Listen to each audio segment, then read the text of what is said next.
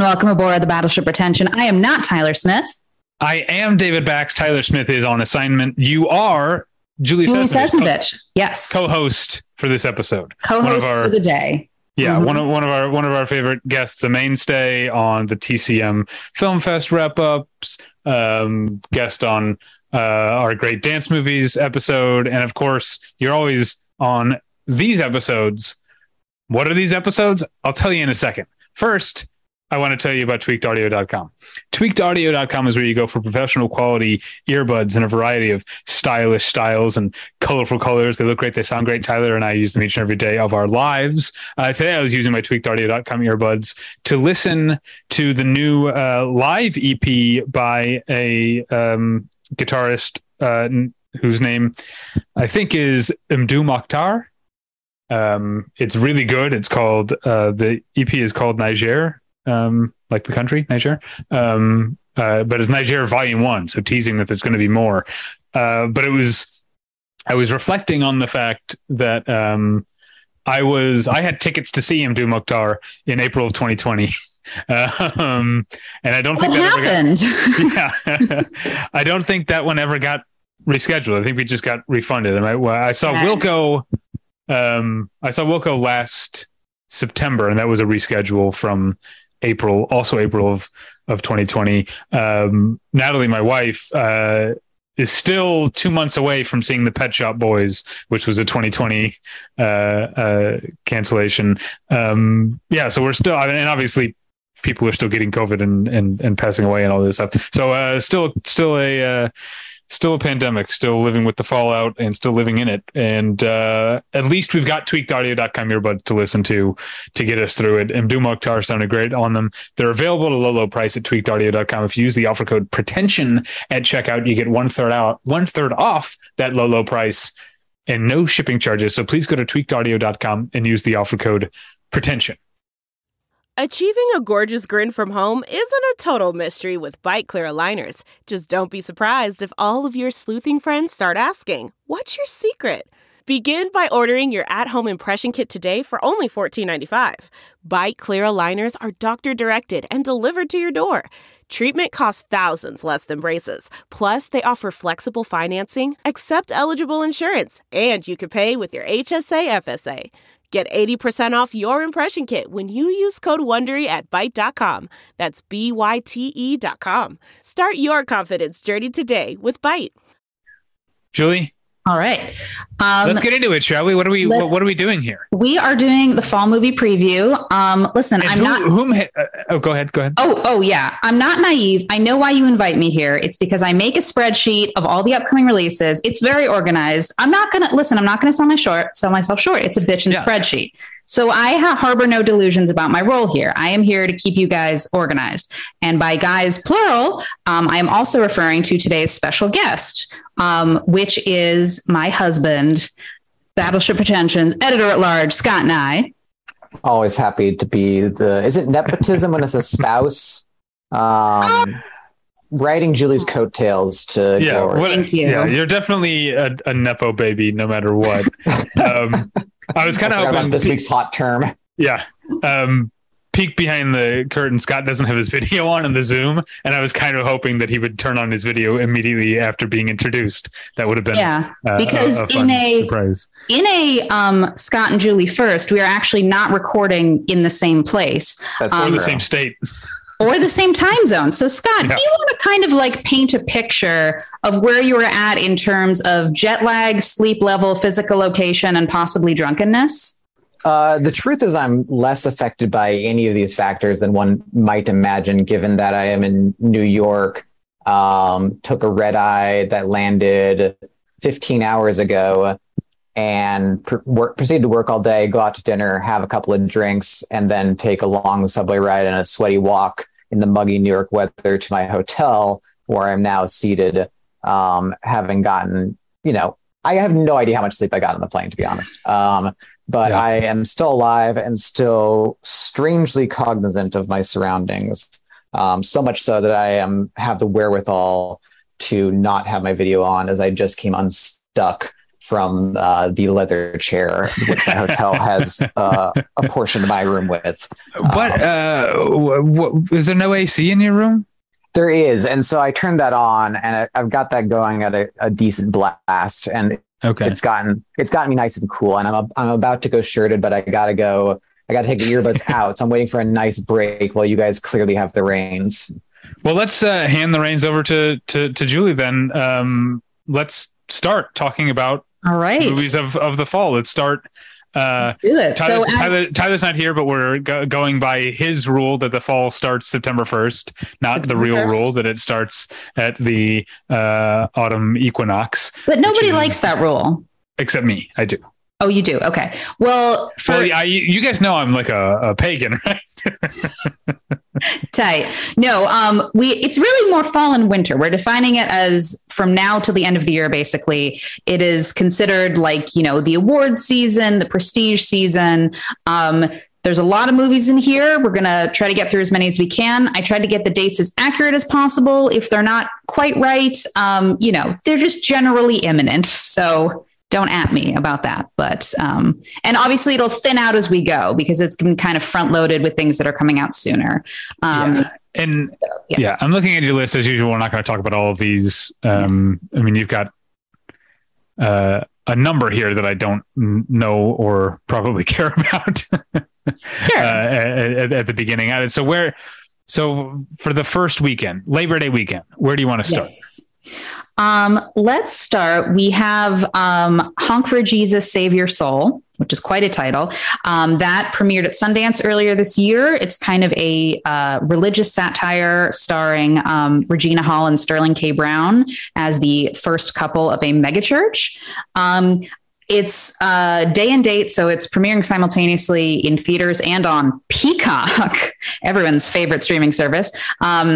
I saw a ClickHole article that was like Night Ruined. The thing you wanted to watch is on Peacock. And it was like, do not dare give your money to something that has at most 2 more fiscal quarters to survive. But yeah, it landed a little soft on the festival circuit, but like Regina Hall and Sterling K. Brown, that sounds like a great combo. So I'd be lying if I said I wasn't a little interested. Yeah. And Sterling K. Brown, noted St. Louisan. So I always got to call that out. Call that out, obviously. Okay. The one I'm very excited about this weekend is Peter von Kant from director Francois Ozon, who is a director that I've been a fan of since I was like in high school. This is it's not a remake of the movie, right? They sort of, but like it's a loose adaptation and there's like gender swapping happening. Yeah. So the Bitter Tears of Petra von Kant is the source material, but the play is the source material, which is also written by Fassbinder. Is that right? Oh gosh. I don't really know the weeds of it, but he put the play on first and then made a movie of it. Okay. I'm excited for this because I like Francois Ozon, and it also stars Denis Ménochet, who is an actor that I like a lot. You might remember him as the prison guard in French Dispatch, who was not Léa Seydoux, the male prison guard, and he's also the father and farmer in the opening scene of Inglourious Bastards. That's his probably biggest like American movie title, but he's always great when he shows up at anything. It also has I don't know how to say this, Hannah Shigula, who is from the original Bitter Tears of Petra von Kant. So that's kind of a interesting callback there. Love Francois Ozon. Not the biggest fan of Bitter Tears of Petra von Kant, so seeing them combined will be interesting. I adore the Bitter Tears of Petra von Kant. It'll be interesting because it's such a queer text, and Ozon is certainly no stranger to queer text himself, to see like it, but straight. Sure. Yeah. Anything else on this weekend that really leaps out? There's some other titles I recognize just from getting like blasted with Pope. Sure. You have Loving Highsmith, which is a Patricia Highsmith documentary. She seems like a very interesting gal, to put it mildly. got some. But isn't like, I feel like that title form, like anything that like a title that starts with like a gerund, like an ing word is, I don't know. It usually is like a turnoff to me. That's oddly specific. Yeah, it just feels kind of like basic. I don't know. Well, listen, you shouldn't judge a book by its cover, and you shouldn't judge a movie by its title. I would think you would know that by now. I think I do judge movies by their titles. But not to make it a disqualifying factor. I would. No, I'm not going to like not see it because of that. But I feel like that's kind of I have generally, like when I title movie reviews Battleship Retention, I have tried to stay away from that because it's such a go-to for titling things. Blanking blank. That it sets off alarm bells as a cliche for me. But Patricia Highsmith, that's great. Yeah. There's also Waiting for Bojangles, which is nothing like what the title would indicate. It's about like a French couple as seen through the eyes of their young son, and the mother has like mental health issues, but it has Virginie Efira and Romain Duris. This isn't going well, but seems charming. And then there's kind of, so after Labor Day weekend, there's some kind of midweek stuff. Somehow on September 7th, there's these after movies that are like based on this Wattpad fan fiction. This is like the third one, I think. It's called After Ever Happy, which is a choice. But yeah, that's coming directly to Amazon Video. They just making these. And then on September 8th, we have the first of 2 Pinocchios this year. Somehow, like, I don't feel that there is like a societal desire for more Pinocchios. They just keep happening. Yeah. Yeah. That and Robin Hoods, they just keep generating endlessly. And I mean, well, I know why, it's public domain, but it just seems like there's always a new Pinocchio, right? But this is a Robert Zemeckis movie. It is. And Robert Zemeckis direct to streaming remakes released since the pandemic, of which there have been one, have a bad track record because the Witches was god awful. Yeah, they are dumping this on Disney Plus in a month, and I've heard very little about it. This is the live action one that has a very heavily made up Tom Hanks as Geppetto.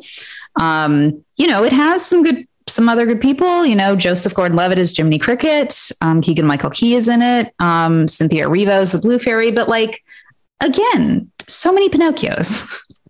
I do enjoy that Tom Hanks is just in his ridiculous phase. Oh yeah. I can appreciate that. I just feel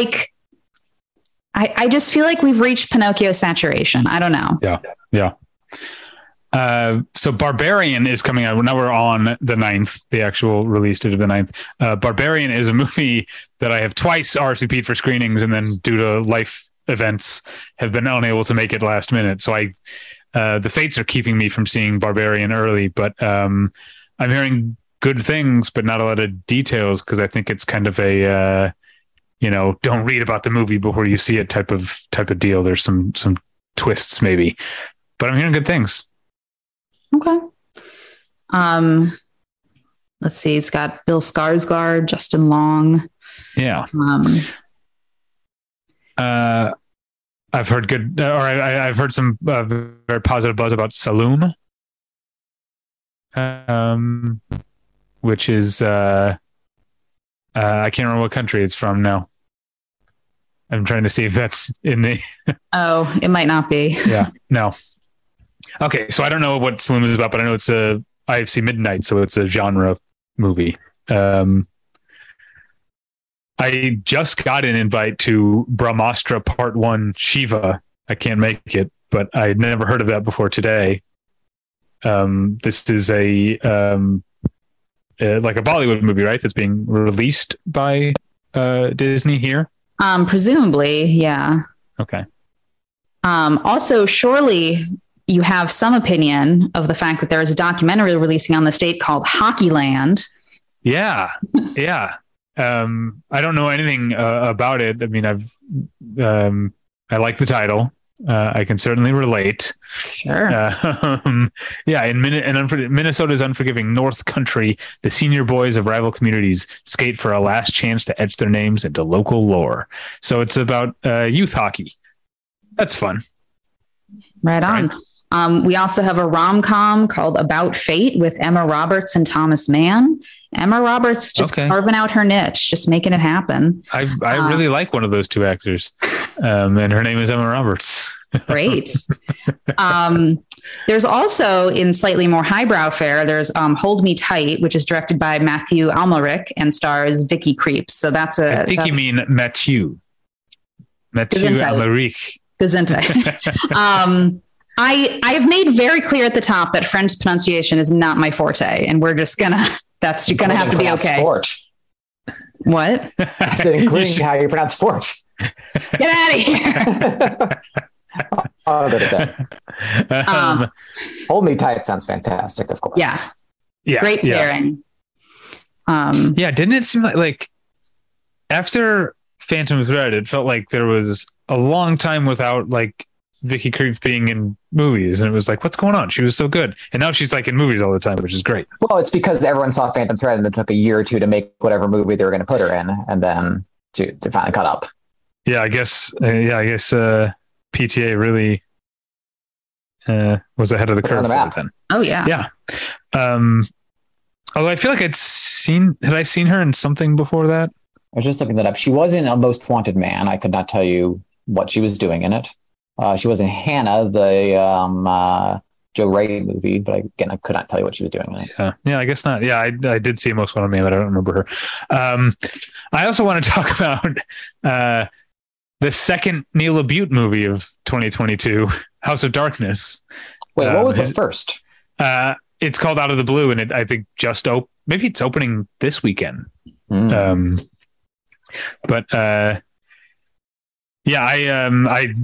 didn't get a chance to see out of the Blue, but Neil LaBute is always of interest to me. I'm not saying his movies are always good, but I'm always interested in seeing what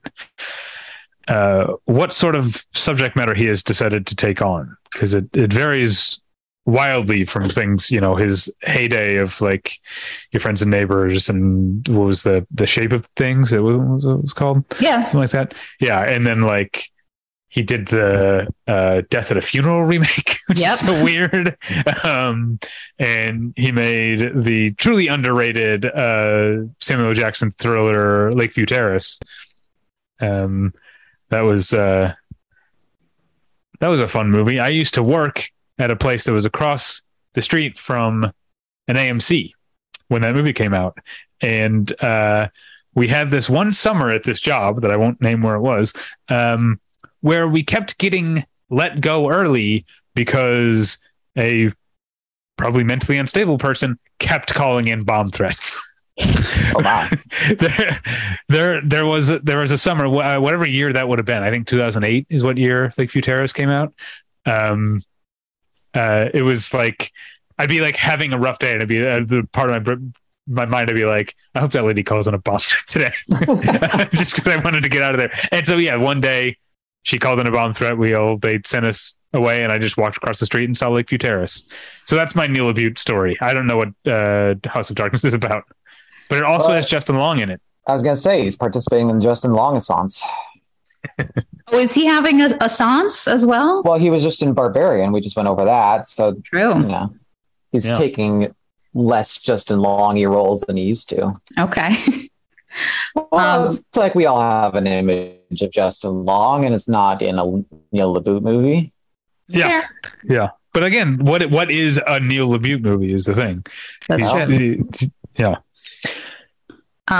Also on this date, we have The Cathedral. I know this had good buzz on the festival circuit. Oh, David, if you have more to say about that, please take it away. No, I didn't see it. I was planning to see it when Sundance was going to be in person, but then when Sundance went virtual this year, I sort of decided there were other things going on. Well, I can say Natalie and I we're looking for a house. I've said on the podcast before, we bought a townhouse earlier this year, and we were in the middle of that search, and so I decided I'm just not going to do Sundance. I'm going to take this cancellation as a an excuse to go visit places. And we visited this place that weekend. That weekend of Sundance is when we visited this place that we got. So I didn't end up seeing the Cathedral, but Notes on a Disappearance, his 2018 movie, I quite liked. And I believe that year it made my list on the Through the Cracks movies when we do that episode in the weeks before the Oscars. So I've heard nothing but good things about the Cathedral. There's also a new Mark Cousins documentary, The Story of Film, A New Generation. He makes these, very long and intense documentaries about film. So okay. I think that's all I want to call out on that day. Well, then if we're going to midweek, we've got the long-awaited Clerks 3. Yep. You guys, it's finally here. Sure do. It's a Fathom event, in fact. Yeah. I never saw Clerks 2. I'm trying to think what the last Kevin Smith movie I saw was. Jersey Girl? I don't know. I never saw Red State. My last was Clerks 2. No, I saw Cop Out. Oh, I saw Zack and Miri. What? Oh, Scott, you're freezing up. They don't have good internet in New York. That's it. Yeah, I saw that too. Sorry. So what was the last thing you said, Scott? No, he's frozen.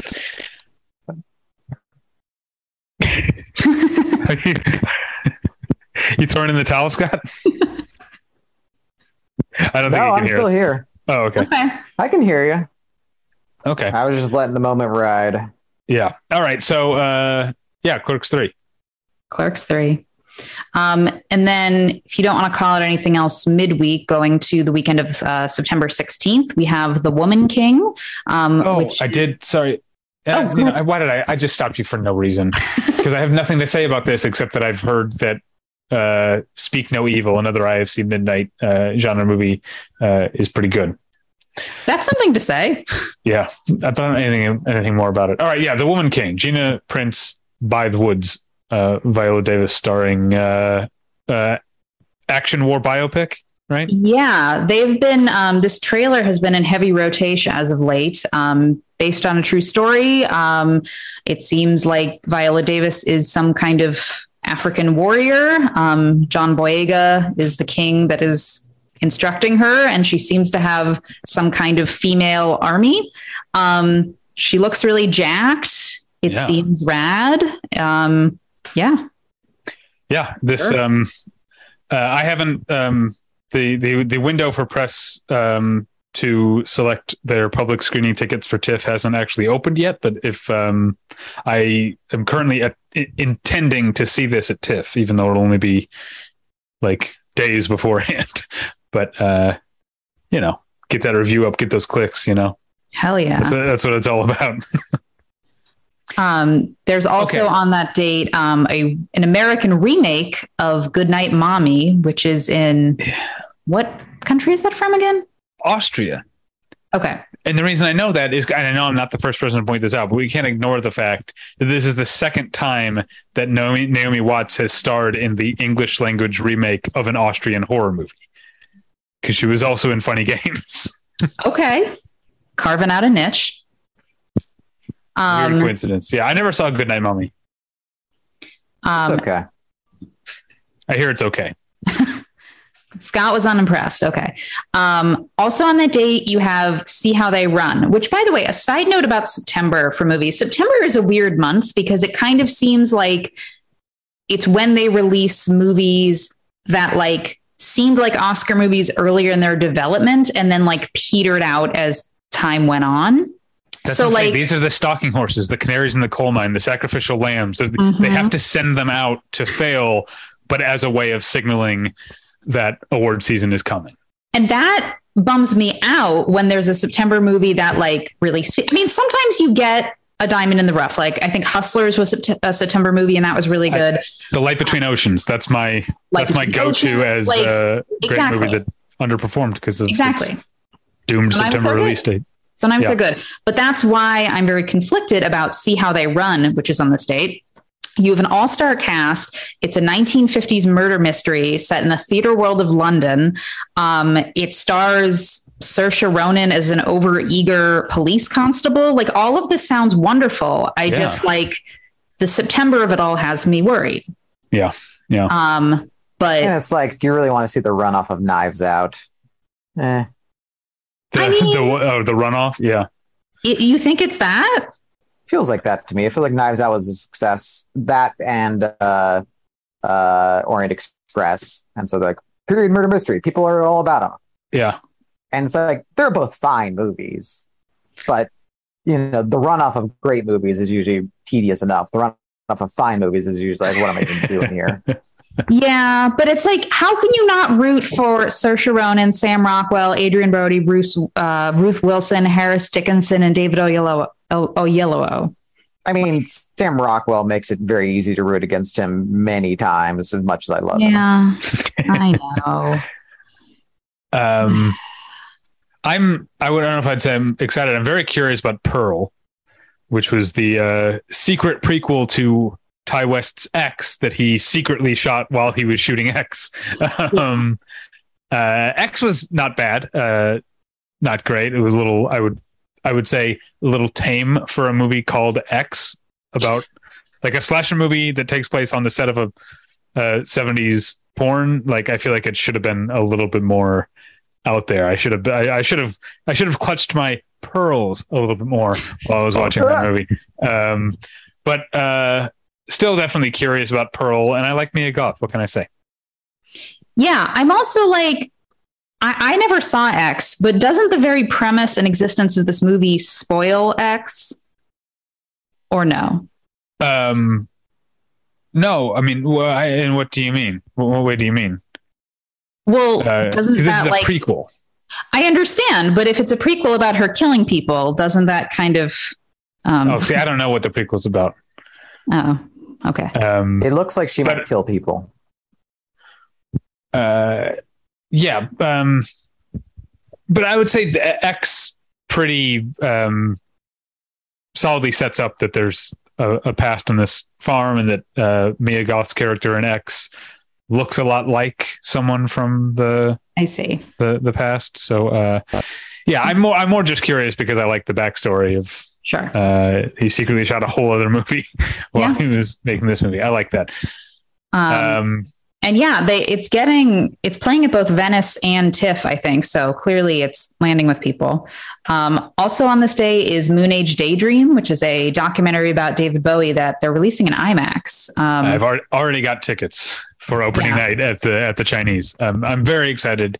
Brett Morgan made Kurt Cobain Montage of Heck, the Kurt Cobain documentary. But yeah, this one, everything I've read about it sounds like it's going to be a fun theatrical experience. Yeah, I've talked to some people who've seen it, and they said it was really amazing because it also explores. It has a lot of original footage, obviously, but also explores like David Bowie's like kind of interdisciplinary work and how his music like wove through different art forms. So that's exciting. Also on this day is The Silent Twins. It's based on a novel or no, it's based on a real life story about creepy twins who have their own private language. And it stars Letitia Wright and is directed by, oh boy. It's the woman who directed The Lure, which is a crazy, like Agnieszka Smoczynska. You're braver than I am. Sure. But that is a crazy killer mermaid, like beautiful killer mermaid musical from 2015 that I saw at AFI Fest. That long ago? Wow. Yeah. I saw it at AFI Fest and it really like knocked my socks off. Also had the unique distinction of having one of the craziest Q&A questions I've ever heard in my life, which is saying something for living in LA for 10 years. Yeah. There was, for lack of a better term, a mermaid truther in the audience who took issue with the depiction of mermaids as being murderous and aggressive because they're not like that. And she's like, well, yeah, but she wasn't talking about like them as fictional. She was talking about them as real. And you could just like see the horror in like both the director and the moderator's face as they like realized what was happening. And what a That was really. I wonder if this person, this mermaid truther, does she believe in sirens? And is she saying like that's another thing, or are sirens like that's the fake cryptozoology thing that gives mermaids a bad name? I would be so scared to ask.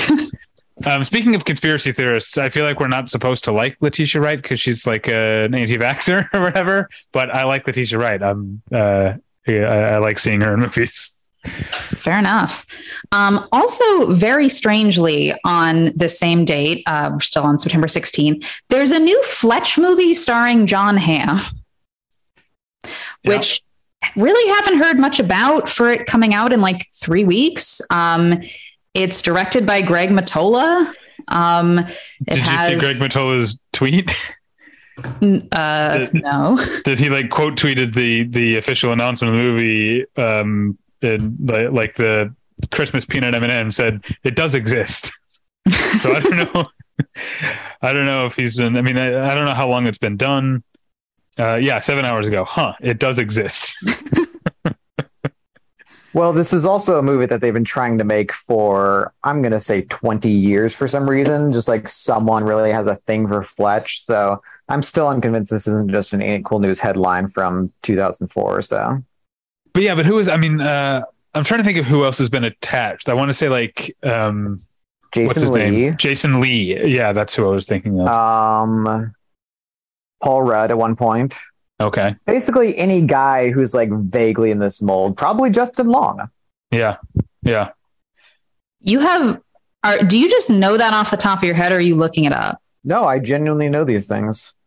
You're like a horrible brain. You're like a Fletch reboot historian. This is an unexpected side of you. Well, you read enough chud.com or whatever. Some things just get lodged in the head. I guess so. So come the 16th, we'll see if it's real. Also on the 16th, you have God's Country. God's Country.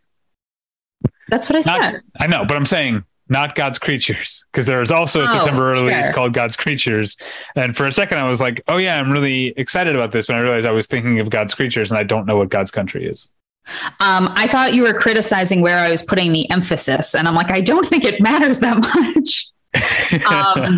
No, this is it stars Tandy Newton as a college professor, and it's kind of like her against creepy guys kind of story. I think she mentioned something about how like you rarely get to see like women of color in this role, and she's like living out in the wilderness and stuff. So got pretty good festival buzz.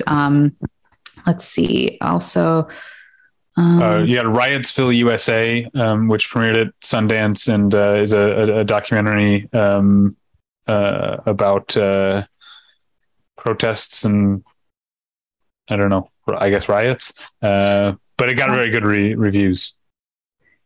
The African Desperate has the description here follows 24 hours in the life of Palace, a newly minted MFA grad from an upstate New York art school whose final day of school becomes a psychedelic odyssey. That sounds good to me. And the actress's name is Diamond Stingily. Diamond Stingily, and she's playing Palace. Yeah. Everything about this is fun. I think I'm good for the 16th. All right. So moving on, I guess, to the 23rd, unless you have something. Well, there is a midweek oddity on the 21st on Peacock, our aforementioned favorite streamer. There's Meet Cute, which is a like time travel rom-com with Kaylee Cuoco and Pete Davidson, who like is still everywhere. Like, I feel like the Pete Davidson backlash is in full effect, but he made so many things during his moment that it just keeps coming. But he's got new stuff. They just announced he's got a new show that Joe Pesci's going to be in. I know, he pulled Joe Pesci out of semi-retirement. Like, yeah. I think whatever backlash there is only makes him stronger. I know. Yeah. Like, I find him mildly amusing, but I'm not getting like the massive magnetism, I guess. I'm also not getting the massive thing people hate about him. Like, seems like a perfectly affable fellow. I think that people just get bothered by the fact that he doesn't seem to care and keeps getting more famous as a result.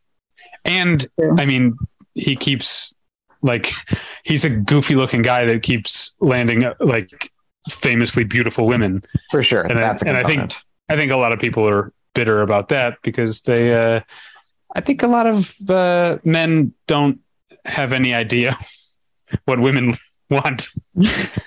And they can't wrap their can't wrap their head around this guy who is not conventionally attractive also being incredibly charming and funny and confident and that working for him.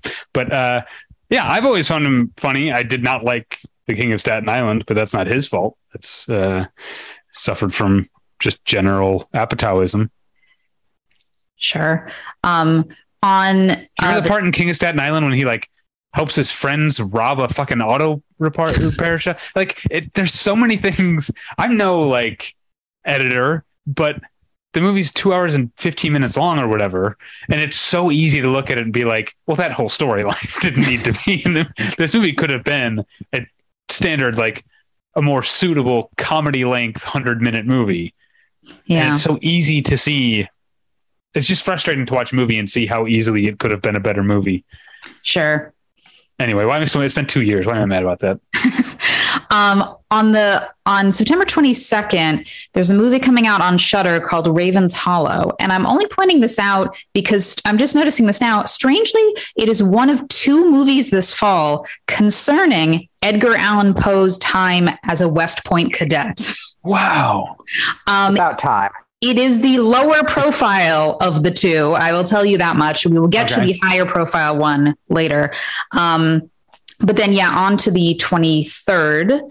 The big title on that day is Don't Worry, Darling, the, I guess, second film of Olivia Wilde as director, starring Florence Pugh and Harry Styles. This movie to me is about like internet drama now. Like people are thinking that because I guess Olivia Wilde and Harry Styles are dating now, I think because of, were they together before the shoot? I can't remember. I think they maybe got together because of the shoot. And so now all the Harry Styles fans hate Olivia Wilde. And now people are saying there's drama between Olivia Wilde and Florence Pugh. Like, it's just like spiraled really out of control. Is it, sorry, I'm not like a stan of anything or anyone really. Okay. Why do Harry Styles fans not like Olivia Wilde? Is it as simple as they want him to themselves? Or like, if she makes him happy, wouldn't they be pro that? No. I mean, I think part of it is because maybe she's older than him and that carries a certain connotation. I don't know. Well, I'm not that deep. I'm insulted.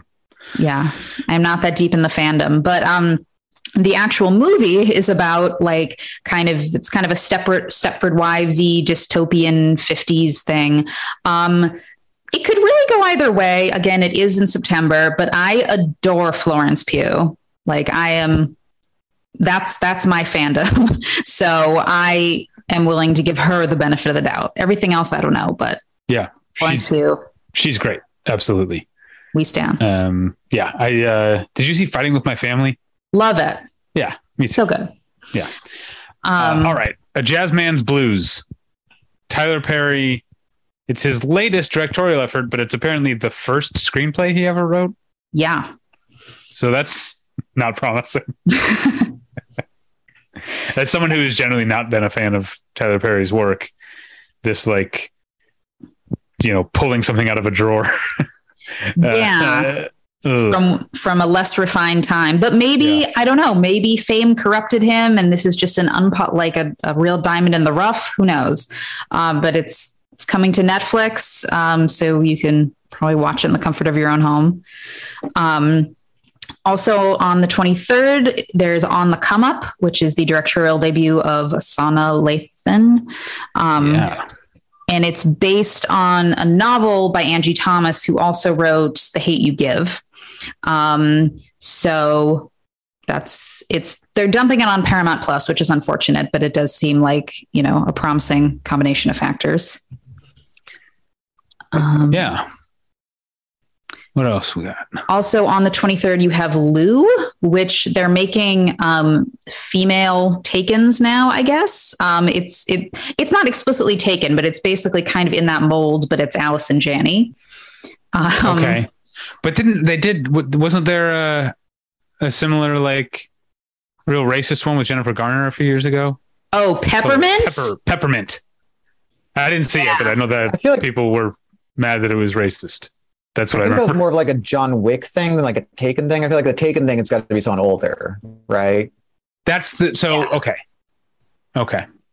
Yeah, I agree. That's the difference to me. The dividing line between John Wick interestingly, I recently heard that John Wick was originally supposed to be older. Like, it was written as for like a much, much, much older person. They were thinking it could be like a Clint Eastwood or something, but then it got changed to Keanu Reeves. Who's not, like, Keanu Reeves he's not Harry Styles. No, I know. He's a middle-aged man. Yes, but yeah, still bit of a different direction when you shave off a cool 25 years. Yeah. All right, also on the 23rd, wait a minute. Is this, I might be confusing this with something else. Never mind. All right. Sweet. On the 23rd, you have Sydney, which is a documentary about Sidney Poitier. Do you have thoughts on that? No, just that someone recently did a profile episode on this podcast about the career of Sidney Poitier. So I feel like I'm primed for this documentary, or I guess I should say I'm Apple TV Plus for this documentary. Wow. Thanks for listening, folks. I've been actually, like, since his death, I've been getting more into his filmography, and it's like someone can be a tremendous icon and still be kind of underrated at the same time. And I feel like people know him as an icon. They know him as an activist, but it's like the work is good. Like, the more I dive into it, it's like, he's a very dynamic and varied actor who could do a lot of different things. And I feel like the stuff of his that is more well remembered tends to be in a more narrow mold, which is a shame because he really did have a much bigger range. So, I think the biggest takeaway from my, like, deep dive of watching a bunch of Sidney Poitier movies is that the key art in general, just public presentation of Lilies of the Field, is bad and misleading, and it makes it look like a very boring, safe family afternoon, like, matinee movie. It's actually a much more vibrant, full of life movie, and he plays a much more prickly character than the log line about, like, a guy comes in and has, helps a bunch of nuns. Sounds like Lilies of the Field is really, really good. Yeah, we actually just saw it at the Academy Museum recently, and we were really into it. It's the same thing. It's different than it sounds, for sure.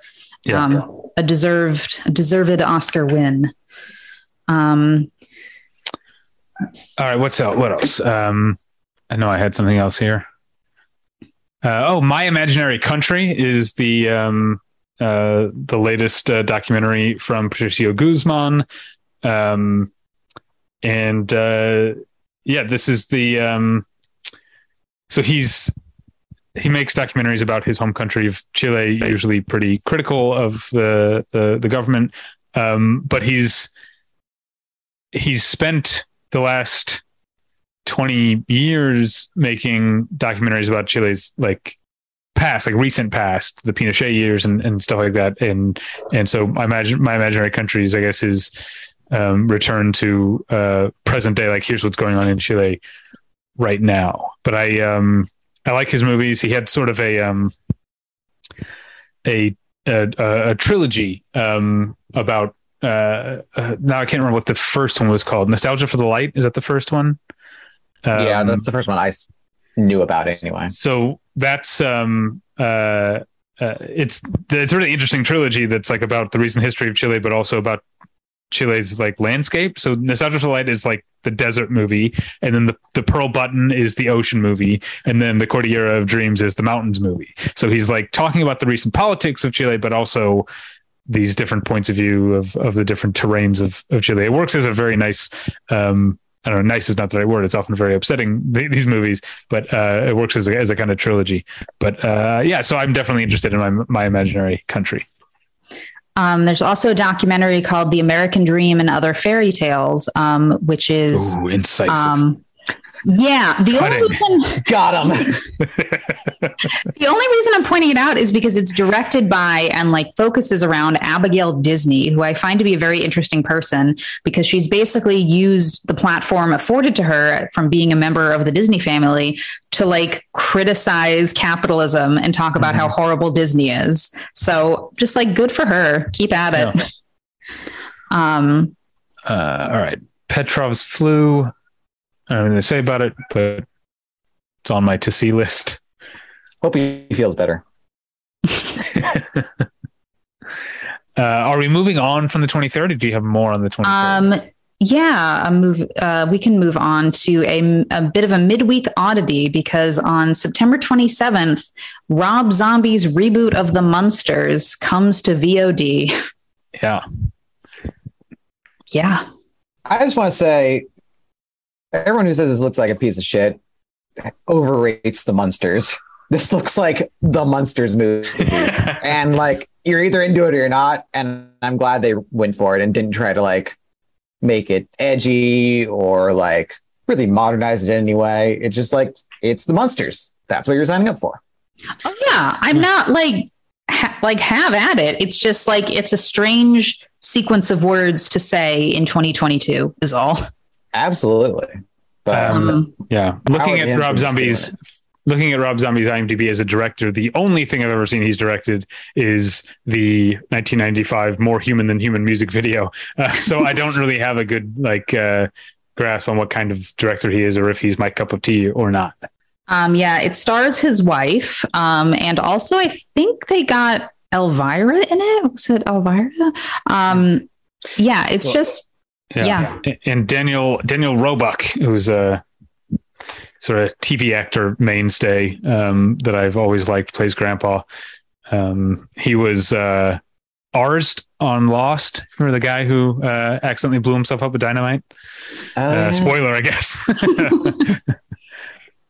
Anyway.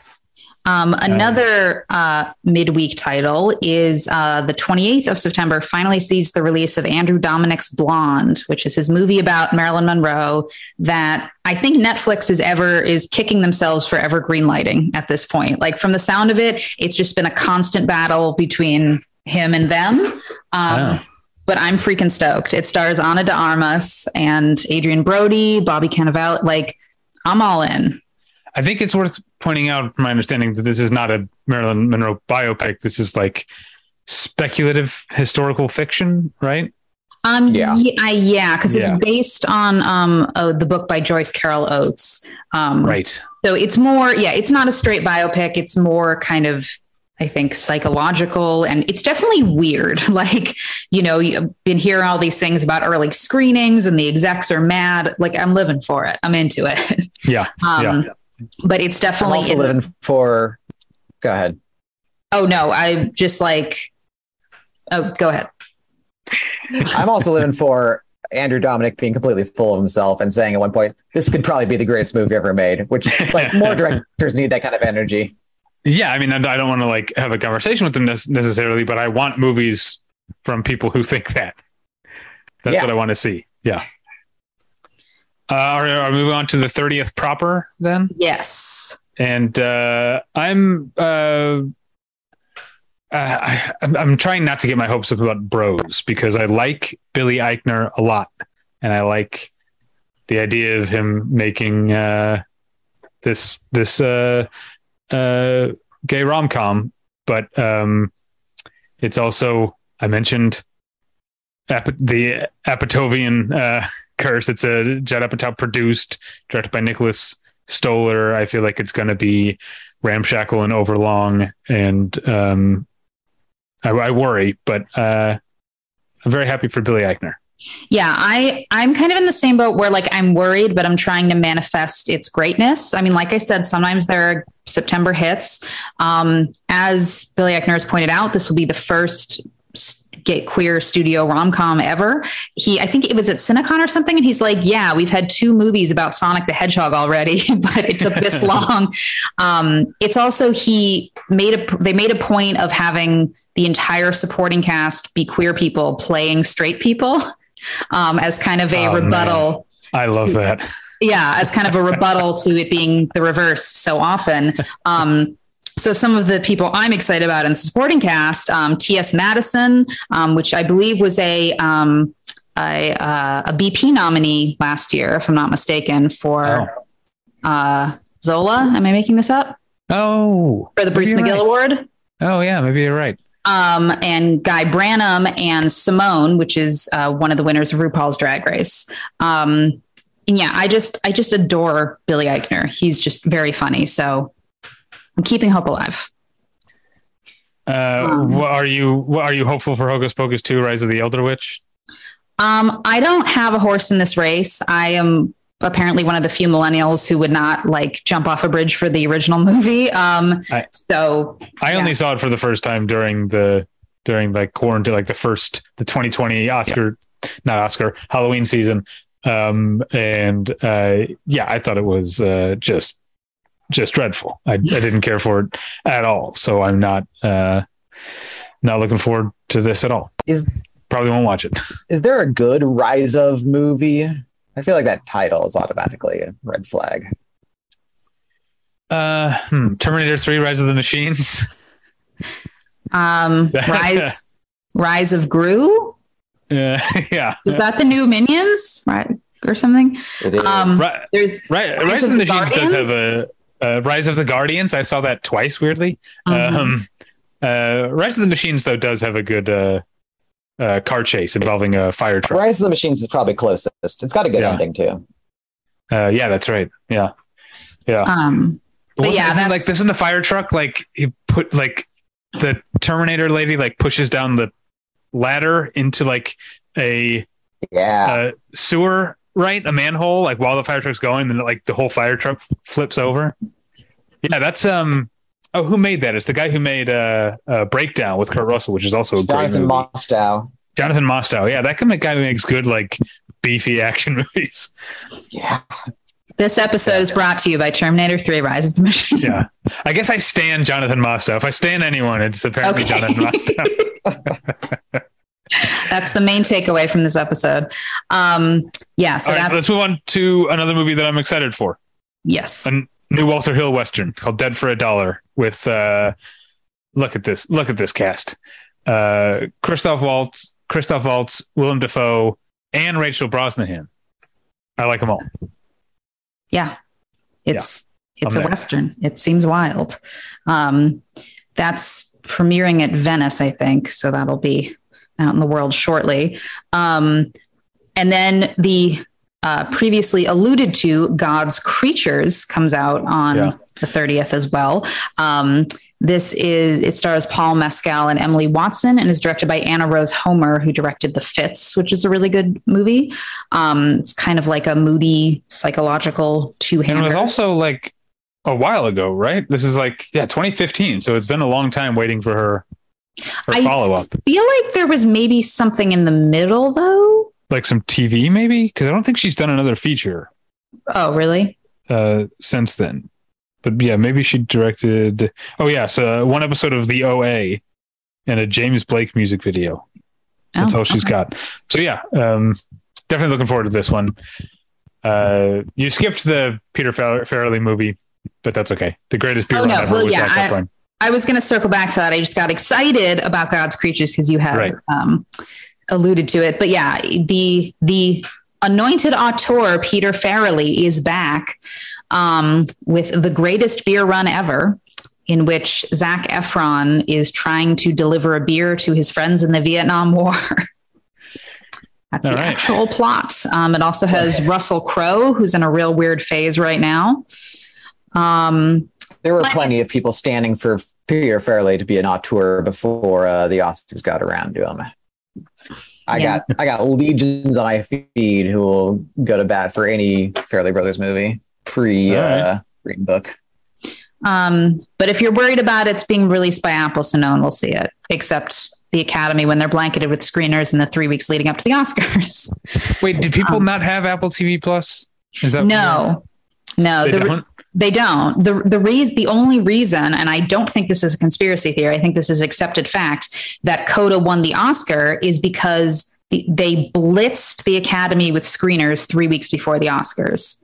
No one else. Precisely because they hadn't seen it through normal channels, like having Apple TV Plus, that it gained momentum at the end. I think I'm the fucking Mark who just has all these. I've got Peacock. I've got Apple Plus. I got Paramount Plus. But it's also like, if you think about it, like my mom desperately wanted to see Coda and she had no idea how. And I'm like, the only way for you to see this year's Best Picture winner is for me to go to your house, set up an Apple account for you, put it on your, like, that's insane. So like all these people got excited about this movie that you have to like have an Apple ID to watch. Like that's a whole other issue. The point is Apple can fuck off. Sick and sad. But new Ana Lily Amirpour, visionary director, according to the was it a trailer that came out or something? Some sort of ad copy called her visionary director Ana Lily Amirpour, Mona Lisa and the Blood Moon. I mean, that name? I didn't even look at what the plot is. Mona Lisa and the Blood Moon. Well, it stars Kate Hudson, which is always a weird thing these days. It's something about a psychic girl and it's something about New Orleans. I have no idea. Oh man, you just sold me even more. So it's like Ana Lily Amirpour, who made A Girl Walks Home Alone at Night. A Girl Walks Home Alone at Night, which is great. Making like a psychedelic occult movie set in New Orleans. Pretty much. This is so up my alley. This is like if I were the kind of guy who like talked about edibles, this would be like eat an edible, right? I'm guessing. Edible people, chime in. Is this an edible movie? Edible hive, activate. Yeah, exactly. I don't know. I try. Like, you can ask my wife and Tyler and my past therapist. Like, trying to stay current is like something that I do like to a fault, that it's like an actual like pathology almost that I have. But I've never been current on weed or video games, so I don't feel bad about not being up to date on those things. So yeah, I don't know. I might sound like I'm 80 years old saying edible, but seems like an edible movie. Sure. Also on the 30th, coming directly to Amazon Prime, you have My Best Friend's Exorcism, which is quite a title. It's based on a novel.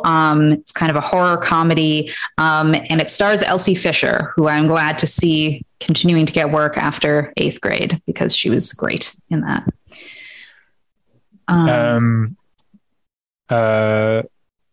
I'm curious about Smile, another horror movie coming out on the 30th, because I saw the teaser, I think, before Top Gun Maverick. Does that make sense? Yeah. And creeped me out. So I'm curious. It looks weird in a good way. Yeah. Also on the 30th, you have The Good House, which seems to be a fairly inoffensive comedy, but it does star Sigourney Weaver and Kevin Kline. So I'm always going to, stand there.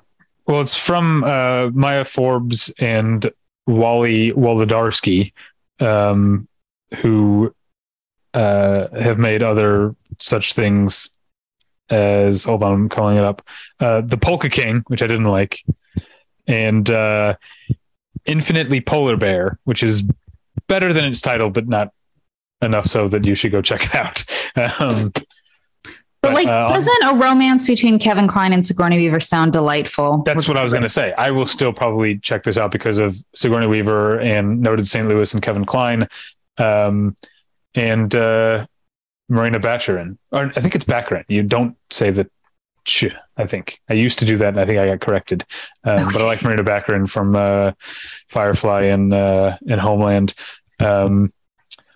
Also, speaking of Kevin Kline, it's just missing the cutoff, but his son directed a movie that's out like this week, at least on VOD. That's great, called Funny Pages. That's a sort of a comedy about a self-important teenager who drops out of high school to become a full-time cartoonist and ends up running around with a bunch of weirdos and psychos and scumbags. And it's really great and really funny. Yeah, I've been meaning to check that out. Yeah, definitely. Everyone should check out Funny Pages. So then it's one of my favorite movies of the year so far. Funny Pages. Right on. Moving on, I think to the 7th of October. Okay. There's also Vesper, which I don't know much about, but I keep pointing out these, like, IFC putting out all these. I feel like IFC used to mean one thing like 20 years ago, 20 years ago. And now I mostly associate them with like genre movies. It seems they have a genre branch. IFC Midnight is their more explicitly genre label. But weirdly, Vesper, which is a sci-fi fantasy, according to this, is not an IFC Midnight. Or maybe IFC Midnight is more explicitly horror only. Okay. Why.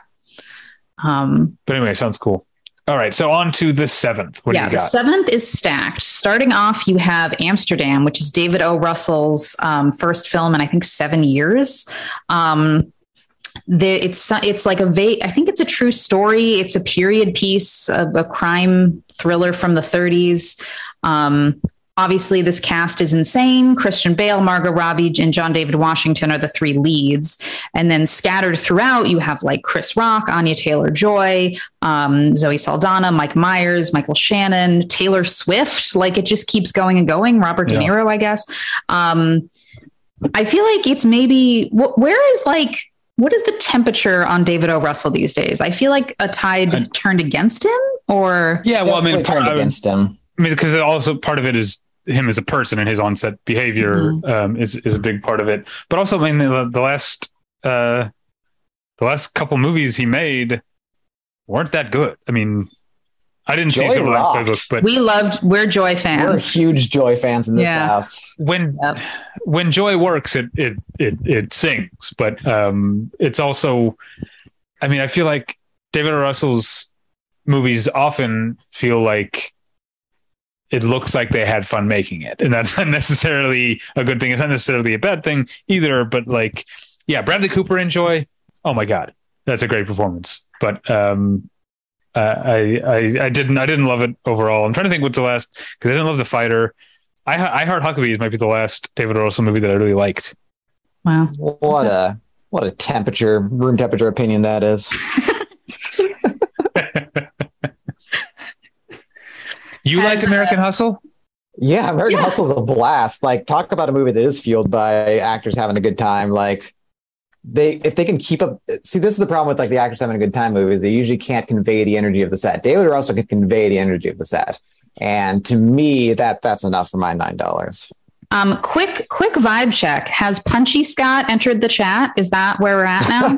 I thought it was Punchy Scott possible from the beginning. Yeah. Oh, okay. Now, I just felt like there was a vibe shift. Just checking in. Okay. So speaking of long unseen auteurs, October 7th also brings a new Todd Field movie. I got nothing punchy to say about this. Todd Field frickin' rocks, and this movie is going to be awesome. This is Tar, starring Cate Blanchett as an orchestra conductor, which sounds weird, and I'm here for it. You also have Nina Haas and Noémie Merlant, who are exciting people to watch. Yeah, Noémie Merlant is what do I know her from? Portrait of a Lady on Fire. Oh, okay. And then also Jumbo. More recently. No, wasn't she in? Who am I thinking of? Was she not in? She was in Paris 13th District. That was the last thing I saw. Okay. Yeah. So yeah, okay. That's exciting. And then also on that date, we have Lyle Crocodile for something completely different. They made that children's book into a movie. I'm not totally sure how they did the crocodile, but I'm a little scared, to be honest. I feel like no matter how you do it, it's going to be weird, right? Because I think it's like CG live action, like all the people are people, and then they just plunk in this weird crocodile. Wait, what's the crocodile doing? I'm unclear on the premise. Did you not read this book as a kid? This is like a famous children's book. I've never even heard of it until 2 seconds ago. I think it's sort of, I think like the maybe like the Paddington mold of just like there's this anthropomorphized animal who's just like slightly adrift in a world of humans. It's kind of that format. But yeah, Lyle is a singing crocodile who loves baths, caviar, and great music. Who among us? But then there's like, there's an evil person who is not cool with there being an anthropomorphized crocodile, like living his best life, et cetera, et cetera. It's Shawn Mendes is the voice of the crocodile. Sure. And then there's Javier Bardem, Constance Wu, Scoot McNairy. Sure. Brett Gelman playing someone named Mr. Grumps. I'm guessing he's the villain. But yeah, who knows? It seems like challenging material, but they went for it. And here we are. But also speaking of adapting childhood classics, I'm very torn about another title coming out on the 7th. It is Catherine Called Birdie. This is the second Lena Dunham movie of the year. Lena Dunham entering her Neil LaBute era. That's a weird sentence. So that's my hesitation, is that I have a lot of problems with Lena Dunham as a director and as a person. But this book is like the official book of weirdo millennial girls. Like, I devoured this book. I read it over and over and over. The premise is basically there's this like kind of rambunctious like teenage girl in medieval times who her parents keep trying to marry her off to horrible suitors, and she keeps foiling their plans through like increasingly elaborate schemes. It's really funny. It's really great. So I'm very torn because someone I have a lot of problems with directed an adaptation of this book that is very dear to me. So we'll see how it plays out. I'd never read the book. Those problems while watching the movie to make sure we all know. I never heard of the book, but I like Lena Dunham. I understand why she's a problem. I definitely get that, but I tend to like her stuff, I guess. Okay. Yeah. Also on the 7th, we have Triangle of Sadness, the Palme d'Or winner of this year. Palme d'Or winner. It was a controversial choice. I think a lot of people considered it a bad choice. This is the second Palme d'Or win for Ruben Östlund, who also directed The Square. This is another kind of satire of wacky rich people. Yeah. Well, you forgot to mention, he also made Force Majeure. That's true. That's a good movie. The Square is not awful.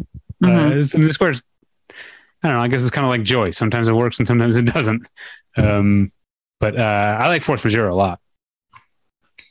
Yeah. Maybe he's one of those people that like the more money and resources he has, the worse it gets. Yeah. I saw one of his movies that he made before Force Majeure, and it's also kind of just fine. I think there's something about Force Majeure that just like completely clicked, and the other stuff is like, okay, I get it. It's fine. But it stars Woody Harrelson. That's always fun. And Harris Dickinson, who's popping up a lot here. Also on the 7th, there's a new Hellraiser on Hulu. Mm-hmm. So that happened. I don't really have much more to say about that. Yeah. And it's, so David Bruckner, the director, made The Night House, a horror movie with Rebecca Hall, if you can imagine, that I quite liked. But then he also made The Ritual, which I didn't really like, and he did one of the entries in the first VHS. I don't know. He's hit or miss, but I don't know. Having within the last year rewatched the original Hellraiser, it's really great. And I am going to be, if I see this, I'm going to be seeing it with a very like, all right, prove yourself to me type of attitude. Why do we need this? Hellraiser's good. Yeah, I haven't seen any of the Hellraiser movies, but Scott, didn't we recently discover some obscure Hellraiser entry online and became obsessed with it for a day because it had an insane synopsis? Yeah, he went to space and there is an intersection with the past, and somehow these things made sense, and it was like 88 minutes. And I was like, this movie sounds dope. Yeah. All these franchises go to space. Leprechaun went to space. Jason went to space, true. Right? Yeah. Yeah. Where else can you go after a certain point? Well, Babadook, you're next. Well, Leprechaun went to space first, then to the Hood. Oh. And then he went back to the Hood. True. So maybe that's the next step. Hellraiser in the Hood. Okay. How are you going to keep them down in the Hood after they've seen space? True. All right. What else? What else we got on the 7th? Anything else? Nothing. Okay. Well, there's something called The Swimmer. A competitive swimmer comes to terms with his sexuality as he fights to win. Could be interesting. I don't know. But yeah, a midweek oddity for you. On October 11th, they made a movie about a spirit Halloween store coming to life. That's cute. Yep. Unless it's supposed to be scary. I don't think it's supposed to be that scary. It has Christopher Lloyd and Rachel Lee Cook in it. Direct to VOD. But yes, this plants us firmly in spooky season, which makes sense because take it away. Oh, the kicking off Friday the 14th we're one day off. Friday the 14th, Halloween Ends. David Gordon Green puts his version of this saga to rest, I guess, based on the name, unless it's a hit, in which they'll keep making more. But I don't know. I don't have any thoughts on these. Yeah, I mean, they're hedging. It's theaters and day and date on Peacock. But are people liking this like reboot? I feel like they come out and then they just disappear on Impact, or are people into them? I feel like it's a mixed franchise bag. Movies, though, right? Like yeah. There's a lot of franchise movies that come out and people are like, okay, and then they kind of go away. Yeah. But I'm excited about the next movie on the list. Oh yeah, absolutely. Park Chan-wook's decision to leave. Yes, very excited about it's a new this. Park Chan-wook movie. Yeah, it's sort of a murder mystery with a romance. This like landed really well, I think, at Cannes. It's been on the festival circuit, and like after The Handmaiden, like I'm all in. Like apparently this is kind of more in that mold. Maybe not quite as out there, but it's definitely kind of like that level of drama, like melodrama and tension, and stoked. Next up is Till, which is from director Chinonye Chukwu, who made Clemency, which was a really good movie. And had Clemency it's a death penalty movie. And I think I went into it thinking, okay, this is going to be like an issue movie, like a Life of David Gale type of movie. But Clemency is much more psychological and character based, and much more uncompromising than I expected. So again, now here we are with her making a very important historical biopic about the murder of Emmett Till, and from what I understand, it's more about Emmett Till's mother after the murder than it is about the events themselves. But I would say, given that I was skeptical about Clemency and loved it, what sounds like it could be a sort of like dry prestige movie, I'm expecting good things. Yeah, I was a little less into Clemency, but it does seem to be a more stable hand than some other people who could have taken on the material. So that seems to bode well. Also on the 14th, you have Rosaline, which I really don't know about. It's a revisionist take on Romeo and Juliet, told from the vantage point of Romeo's jilted ex-girlfriend. Oh, yeah. Okay. Which is a choice. But it stars Caitlin Dever, who I really like. Yeah. So she's very charming. It also has Bradley Whitford and Minnie Driver. So that's That bodes well. Wow. Yeah. But they're dumping it on Hulu, so who knows? I feel like there's like a weird Romeo and Juliet like alternate take moment because they just announced they're like making a stage musical about like what if Juliet didn't end up with Romeo or something, which weirdly is the plot of a fictional musical in the Tootsie stage musical. Like we saw the musical of Tootsie, and instead of a soap opera, they changed it to this musical about Juliet. And I'm like, have these people not seen Tootsie? Like we did this. Okay, fine. But yeah, weirdly hot moment for Romeo and Juliet offshoots. Also on the 14th, you have White Bird, A Wonder Story, which is really weird. So a few years ago, there was that movie Wonder about Jacob Tremblay being like disabled or something, and people made fun of him. And then he taught them about kindness. Hey, it's a good movie. I like Wonder. Okay. I'm less clear what this movie about the Holocaust has to do with that. Wow. Yeah.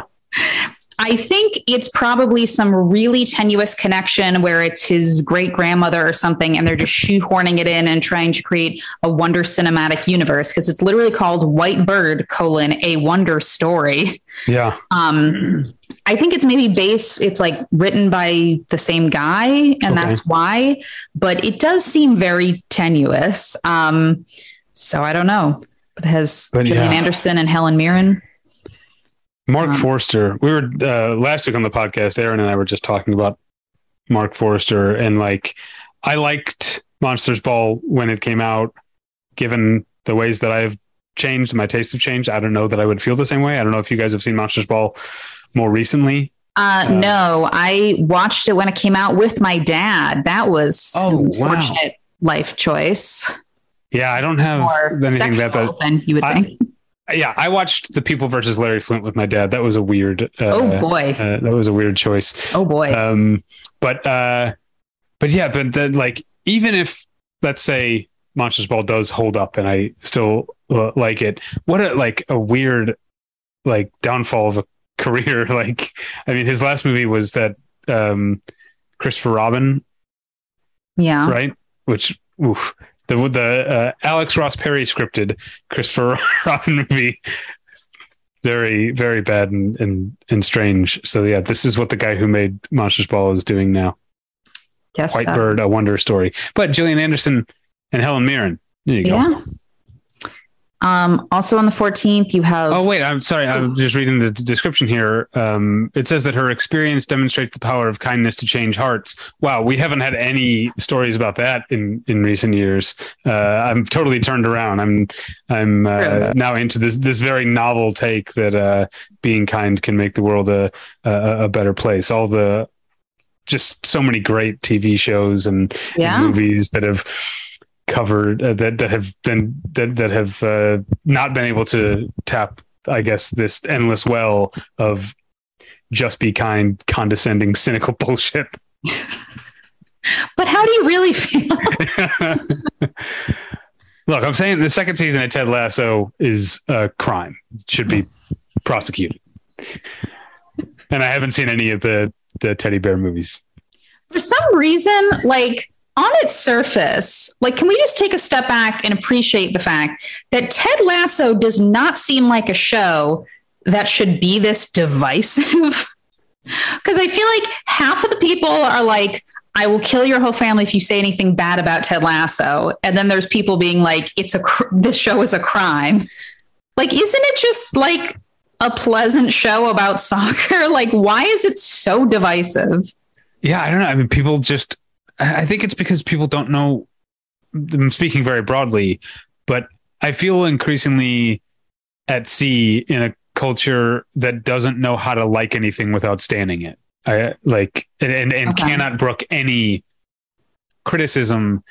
To me, I love hearing criticisms of things that I like. It gives me more ways to think about it, and maybe deepens my appreciation, or maybe it causes me to rethink. But yeah, I mean, people just like make things their personality now. And I think something like Ted Lasso that like superficially has like a positive message, people cling onto it as a way of defining themselves as good people. It's weird that they don't define themselves that way and interacting with people who don't like the show, though. Right. Yeah. Yeah. And by the way, I was on the Ted Lasso train for the first season. I think the first season is really nice. It's got some corny stuff in it, but I wasn't expecting it not to. It's the second season that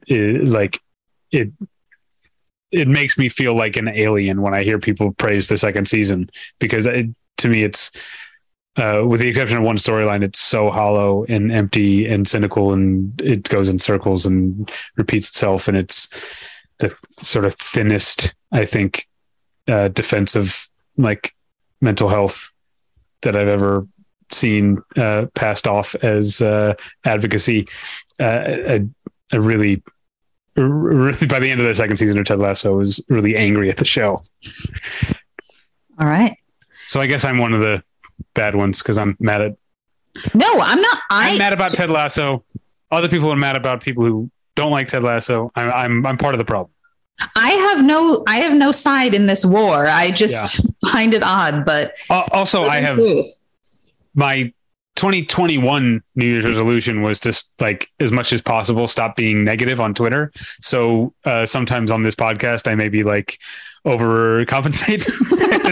Maybe I'm a little meaner on the podcast because I know. So you found a loophole to your resolution, and they love me. Perfect. So yeah, I'm saying all the things I bit my tongue about on Twitter. Okay. All right, let's move on to Old Man, new Lucky McKee movie. Lucky McKee's a weirdo who makes weird movies, and May is one of my favorite horror movies of the 21st century so far. It's 20 years old now, and there's a lot of stuff that he's made that I haven't seen since then. But I'm interested in a new Lucky McKee movie. Also on October 14th is Piggy, which is a horror movie from Spain that I know landed pretty well on the festival circuit. I think it's like a kind of teenage revenge horror situation. Nicolas Cage is not in this one. Correct. Right. There's no sign of Nicolas Cage that I know of. I suppose he could make a very surprising cameo. But also on the 14th on Netflix, there's The Curse of Bridge Hollow, which is a Halloween movie with Marlon Wayans. Sure. And then also on the 14th, there's still, we're trying to figure out how to make pandemic movies. And I'm curious, like, do you feel like there's been any like movies on TV that is like about the pandemic that's been good? Bad Luck Banging sure.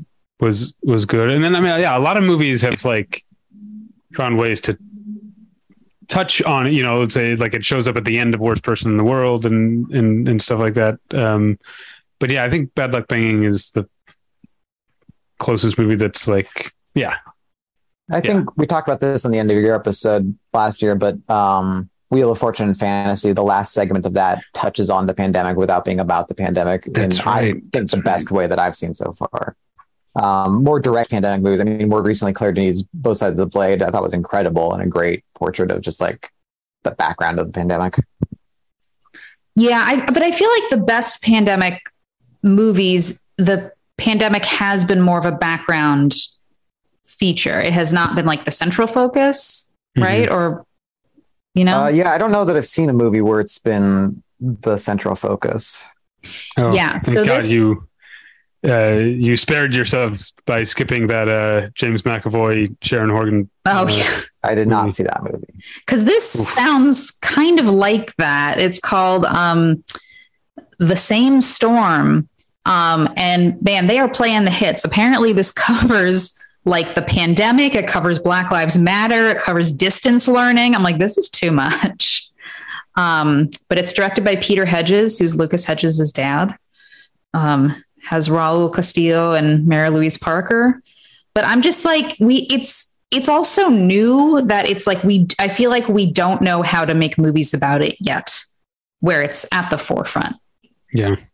I would say for me, like my favorite pandemic that like, I feel like Kimmy. Your favorite pandemic? My favorite pandemic.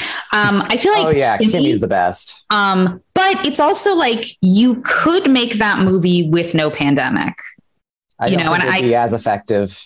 I think, he wrote it, I think, before the pandemic, or it was written before. Oh, I know, but sometimes life swoops in and gives you the perfect way to present an existing story. And I don't think that movie would be half as interesting without the pandemic. Okay. Okay. And then another midweek one on October 20th, there is the 5th installment in the VHS franchise coming to Shudder. Yeah. VHS 99. Yeah. Let's see. Directors this time include the musician Flying Lotus. So that's interesting. I don't know a lot of these people, but that could just be me being out of touch. I feel like at this point, if you ask nicely, they'll let any of us direct a segment of one of these at this point. Yeah, I saw the first two. The second one is better just by virtue of having that Gareth. I can't remember which one's which. Because Evans and Edwards. Yeah, but the raid guy. Okay. I think that's Evans. Maybe I was going to say Evans too. Okay. Yeah. The one he made, which is not only the best VHS entry of the two that I've seen, but it's one of the best like found footage type movies I've ever seen. I can't remember I'm trying to see if I can find the name of the segment, but it's Safe Haven. Yeah. Safe Haven is awesome. I would say if you haven't seen VHS 2, just check out Safe Haven on its own if you can find it. Very cool. On. Moving on to October 21st, there's the Black Adam movie. I don't know much about the character. I don't know if he's interesting at all. Yeah, I don't know much about the character either, but with Tyler not being here, I feel the need to just represent the nerd contingent of the audience and say that I'm very excited to see Pierce Brosnan as Dr. Fate. Pure nerd thing. Dr. Fate's a cool character, never really been taken advantage of, and Pierce Brosnan's a great actor for that character. I didn't realize this was a Jean Collet-Serra joint. Yeah, that's also of interest. It is, but I didn't see Jungle Cruise. Are we losing something by him sort of graduating from the sort of mid-tier, mid-budget August type of release, not August, but August release genre stuff like The Shallows? Is him moving into this realm a waste of his vulgar auteurist talents? Undoubtedly. It's my guess would be that he has a bit more leeway at Warner Brothers than he does at Disney, but maybe the common denominator Dwayne Johnson of it all cancels all that out. So it's hard to say. Mm-hmm. Certainly he's never going to top The Shallows anyway, so it doesn't matter. Also on October 21st is a new Martin McDonagh joint, which is exciting. The Banshees of Inisherin. It's kind of exciting. I'm more of a John Michael guy myself when it comes to McDonough's. I'm a John Michael guy. But I guess I'm interested in the Banshees of Inisherin. I mean, if it weren't for him re-teaming with Colin Farrell and Brendan Gleeson, I think I'd be less interested, but it's a potent combo. Yeah. And it's basically about two dudes who are friends and then they're suddenly not friends and they fight. I mean, this seems more in the wheelhouse of, I feel where he can really excel, I think. So I'm looking forward to it. Also on October 21st, in a move that feels straight out of 2001, maybe, there is a new rom-com called Ticket to Paradise starring George Clooney and Julia Roberts, and the aforementioned Caitlin Dever. I cannot for the Billy life Lord. Caitlin Dever and Billy Lord, Booksmart reunion. I cannot for the life of me figure out why this is an October release. I feel it could really be gangbusters in an early April slot. It just seems really weird to have it competing against prestige movies.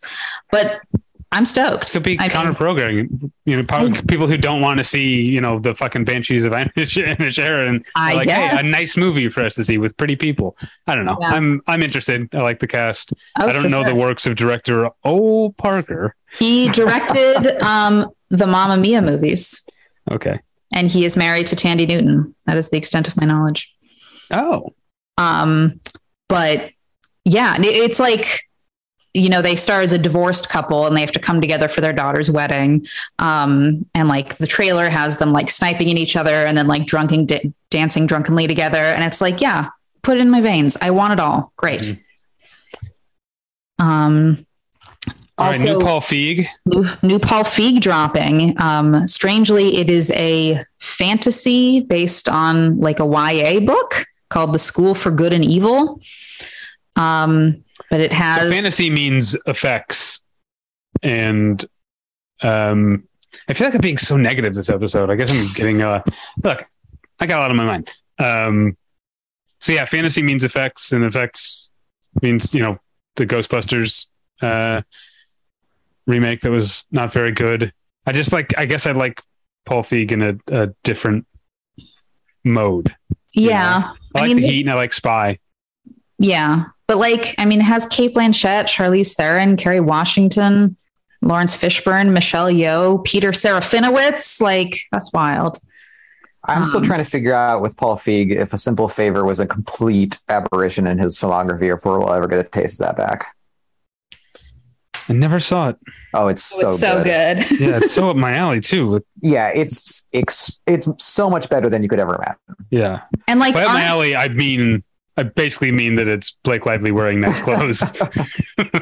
And you're not going to top it for that. Yeah. It is exquisite. Also on October 21st is After Sun, which is another Paul Mescal joint. This played at Cannes, and it's just like a quiet British two-hander, but apparently it really landed. So yeah, I was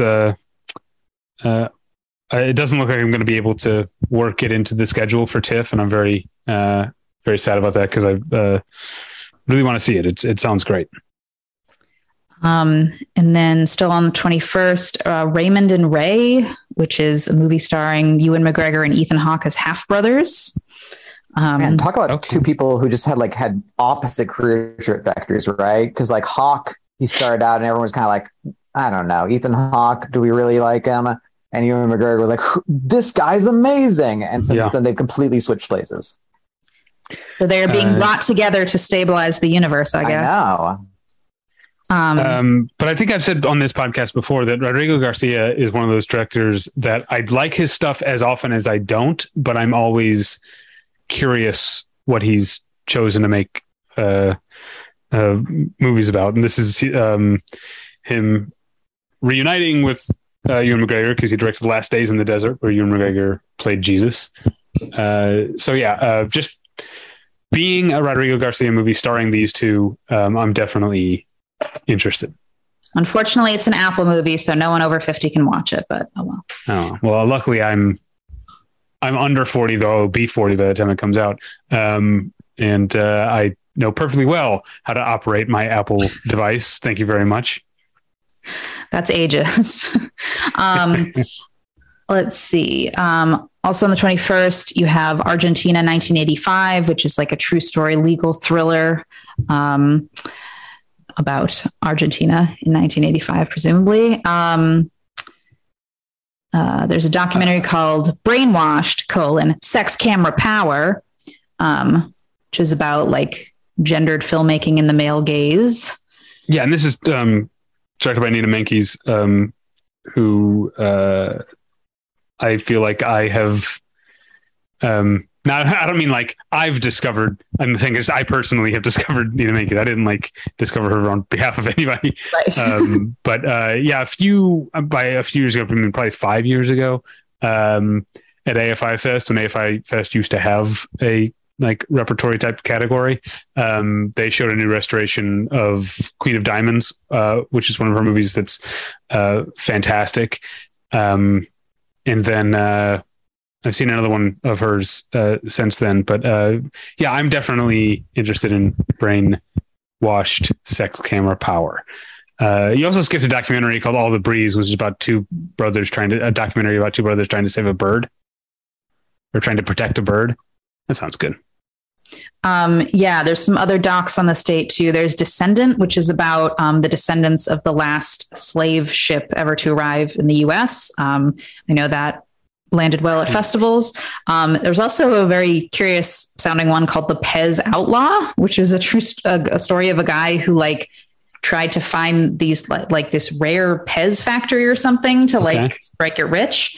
Also title wise, you can't really beat The Pez Outlaw. There's a documentary called The Return of Tanya Tucker. The Return of Tanya Tucker, featuring Brandi Carlile. That's the full title. And it's about Brandi Carlile joining Tanya Tucker to kind of write a new album. I think that's it for that day. All right. Last weekend in October, Halloween, right on the corner. It's time to get scary. In fact, it's Armageddon time. It is Armageddon time. That's a horror movie, right? I haven't looked at anything about it. It's a horror movie, I'm guessing. Sure. No, this is the new James Gray joint. Yeah. This was a big hit at Cannes. Weirdly, when it was first announced, it seemed like it was more about the Trump family because it takes place in the 80s. And that was really foregrounded in the early announcements. And that sounded kind of insufferable because it sounded like it'd be one of those things where every time any of them do anything and then they look at the camera and it's and then what happens in 40 years. But apparently that's a very minor part of it. It just James Gray did go to school with members of the Trump family. So there are characters in it, but it's mostly just a semi-autobiographical coming of age story. It has Anthony Hopkins, Anne Hathaway, Jeremy Strong, and people just said it's amazing, and I'm stoked. All right. Let's see. Call Jane. What's the story with this one?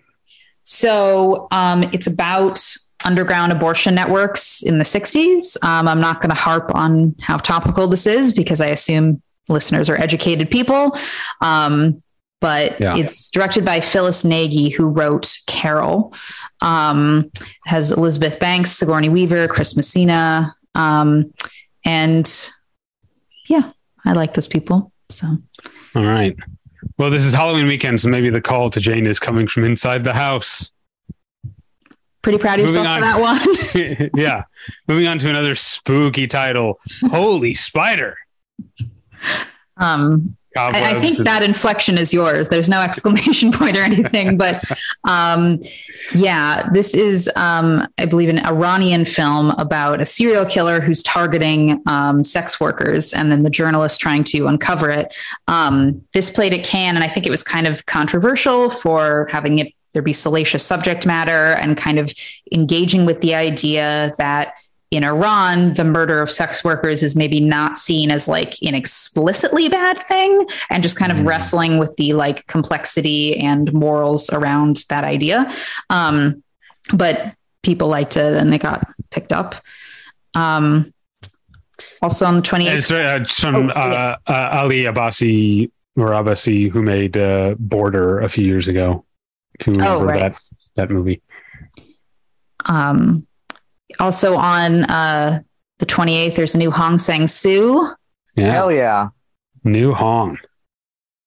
Clear your calendar. And I was like, well, if anything, we'll bring him back this way. I am one Hong behind. I haven't seen introduction yet, but I'll get around to it by year's end. Okay.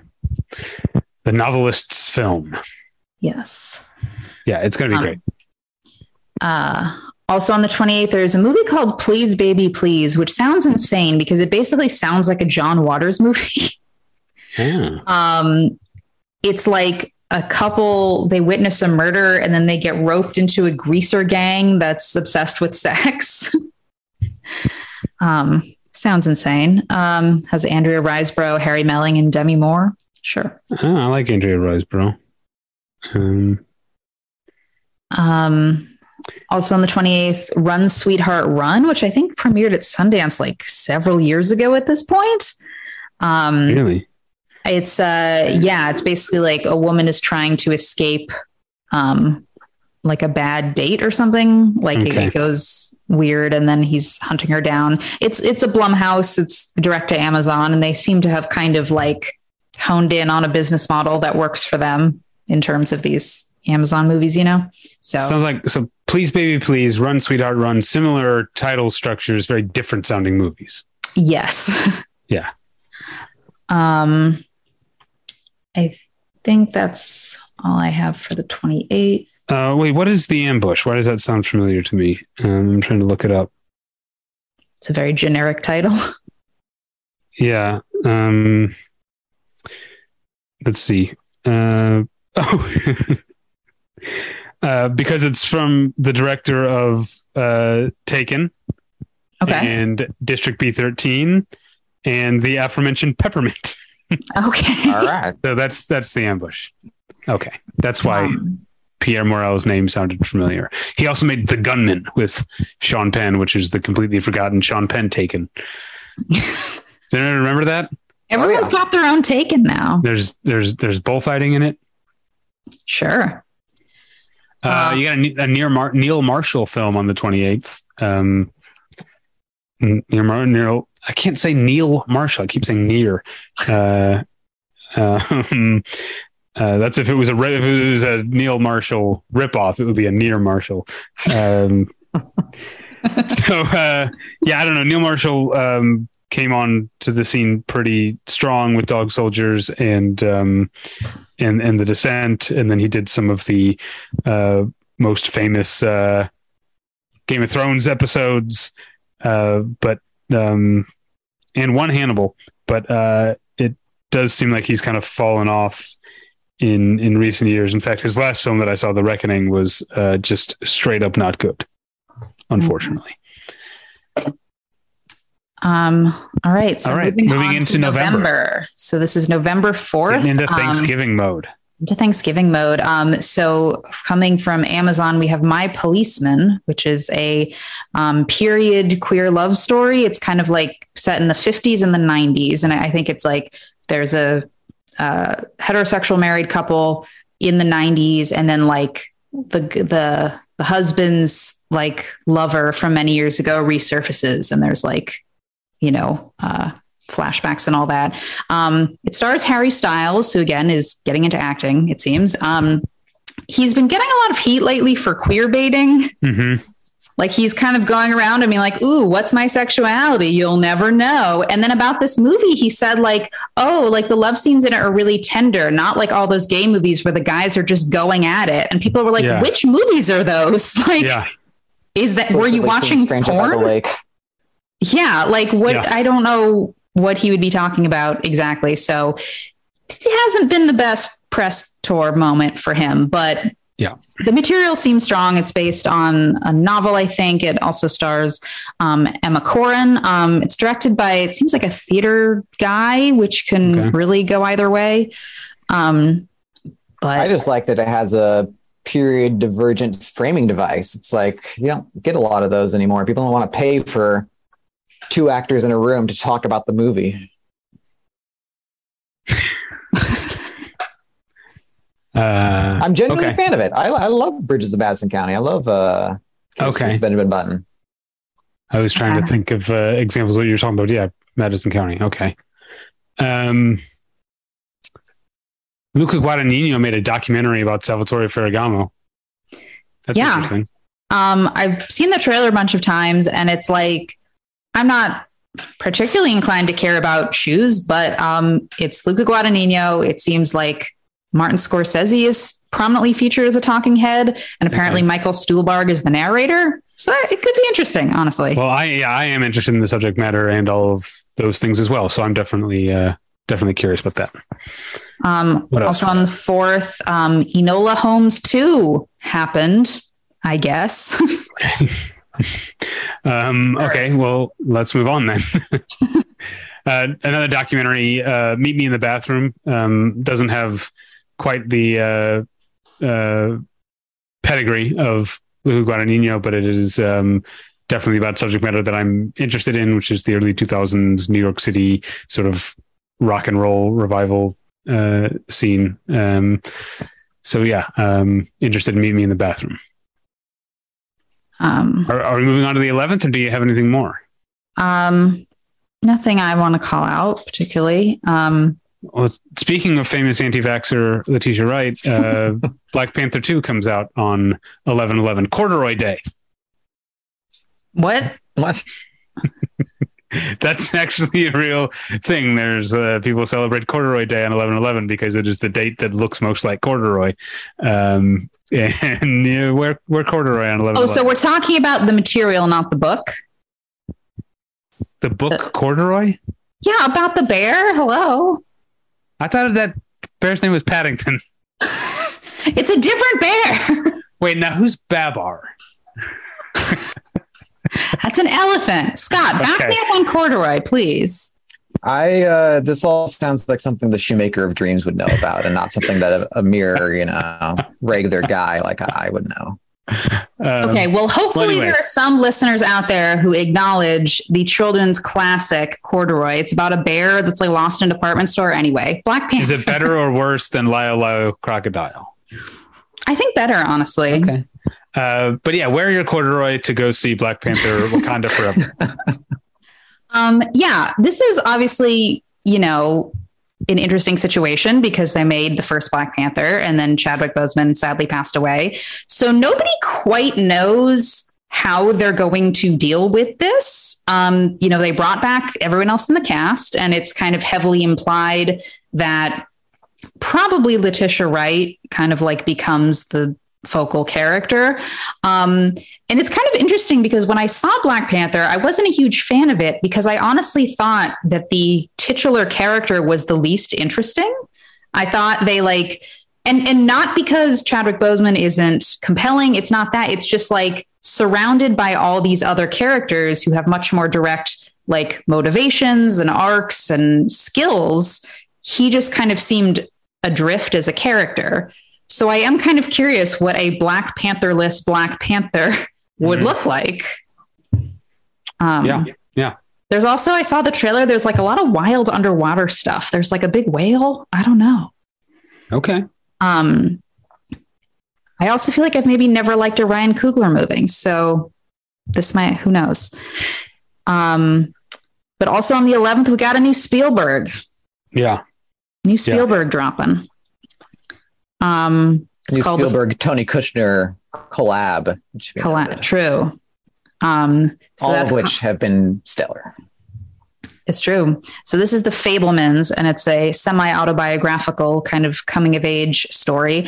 As I saw an article today where they pointed out that he's been kicking around kind of like a version of this for years, but both of his parents recently passed away, and he had alluded to kind of not wanting to really go full throttle with it until that happened, which is kind of interesting. But obviously he can hire whoever he wants. So the cast is popping. The parents are played by Paul Dano and Michelle Williams. You got Seth Rogen as a wacky uncle, got Jeannie Berlin, Judd Hirsch. It's all happening.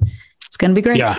And I'm seeing people are already the people who I don't know. People who go to bat for Belfast fascinate me because I've seen people make Belfast comparisons in such a way that they expect the Fabelmans to come off the loser, and that any comparison between a Spielberg movie and Belfast is not going to do any favors to Belfast. No.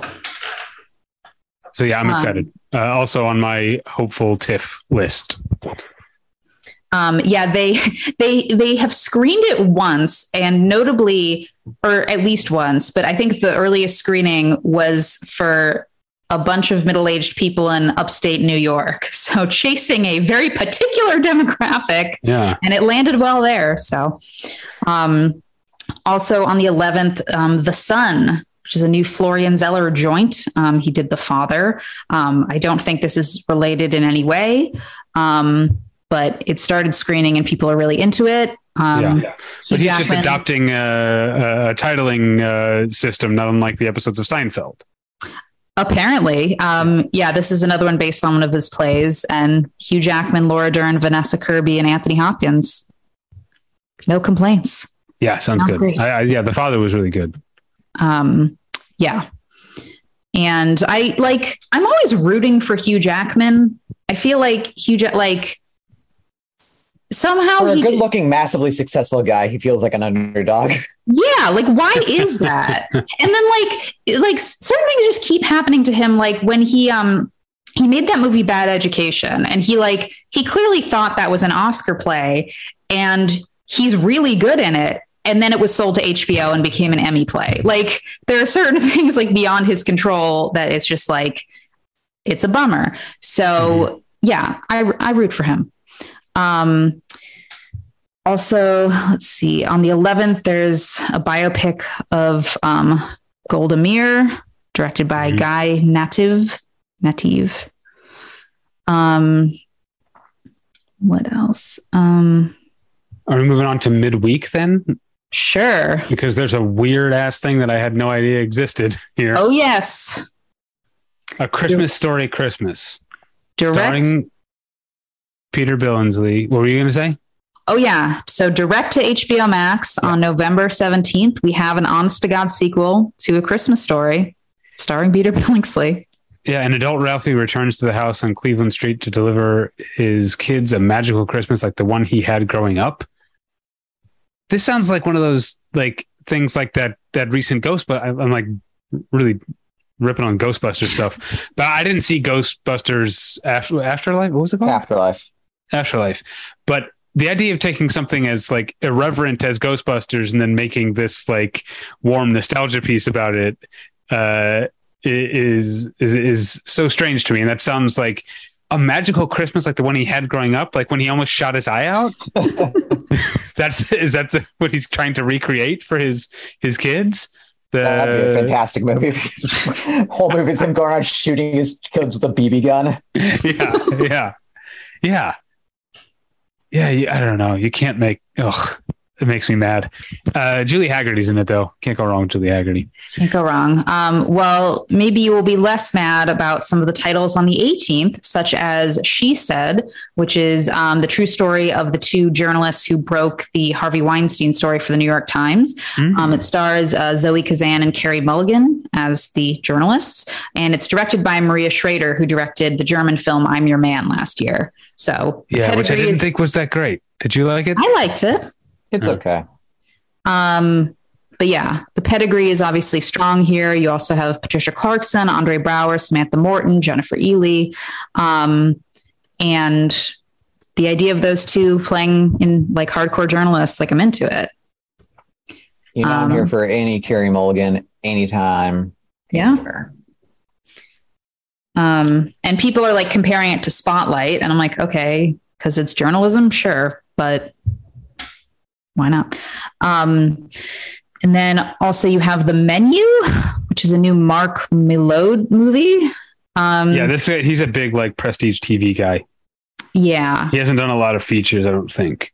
I'm looking at, I'm like very skeptical about this because it's about like a couple, there's like an island resort where like a chef is doing an exotic tasting menu, but then it turns into kind of a weird horror satire. And I'm like, it's gotta be cannibalism or like Soylent Green is people, right? Like what else could it be?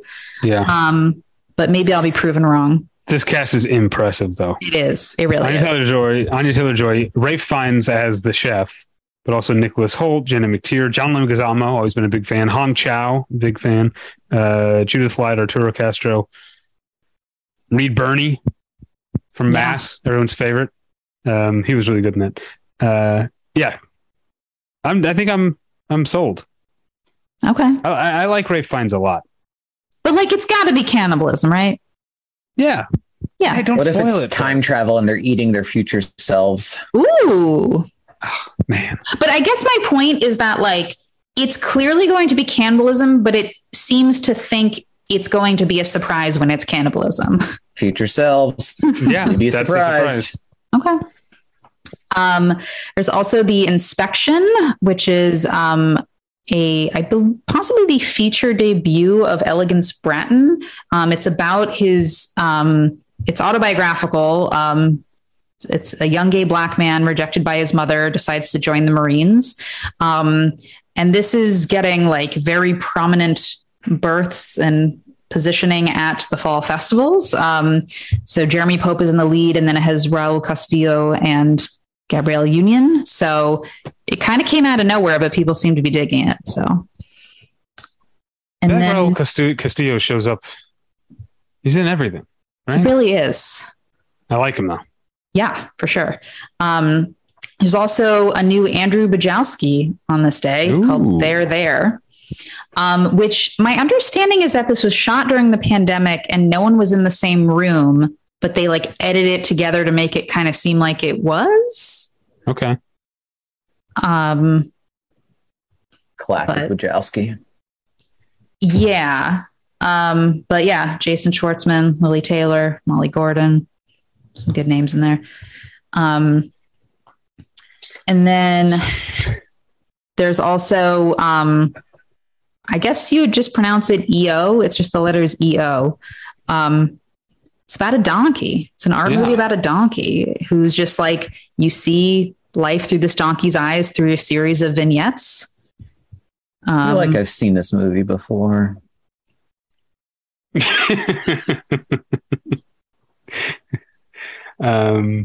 Is that are we still on Punchy Scott, or what mode of Scott have we drifted? Good question into? Scott's getting tired. Yeah, I can tell. All right, are we still so we've also got Slumberland, which is a Francis Lawrence movie, and I have often liked Francis Lawrence movies, but it looks like one of these just determined to be like destined to be forgotten Netflix like weirdly expensive genre movies. Yep. Yeah, which is too bad because I have liked Francis Lawrence in the past. Yeah, it's a very weird combination of factors because it's based on the turn of the century comic strip Little Nemo and Slumberland, but then it has Jason Momoa. Like, what's going on here? I have no idea. All right. What is The People We Hate at the Wedding? That's a good title. Family secrets revealed at a wedding. It's got some interesting people in it, but also some people for whom the tide seems to have turned. Oh, really? Like Kristen Bell? Is she no longer America's sweetheart? Not quite. And Ben Platt, people are taking issue with as of late. Okay. Oh, okay. It's directed by Claire Scanlon, who's like a TV comedy veteran. Like, wow, she's done every comedy that people like for the past 15 years. It looks like she's directed episodes of. So that could go either way, I guess. Moving on to the 23rd, Thanksgiving weekend. Luca Guadagnino, another film entering his Lena Dunham era. Bones and All. But wait, I thought Lena Dunham was entering her Neil LaBute era. Right, but by this point it will have been the new Lena Dunham era. Bones and All. So if we're all right about the menu, this is the second cannibalism movie in as many weeks. This is more foregrounding the cannibalism this time. Yeah. But yeah, I mean, Luca Guadagnino and Timothée Chalamet is a winning combination, as we've seen.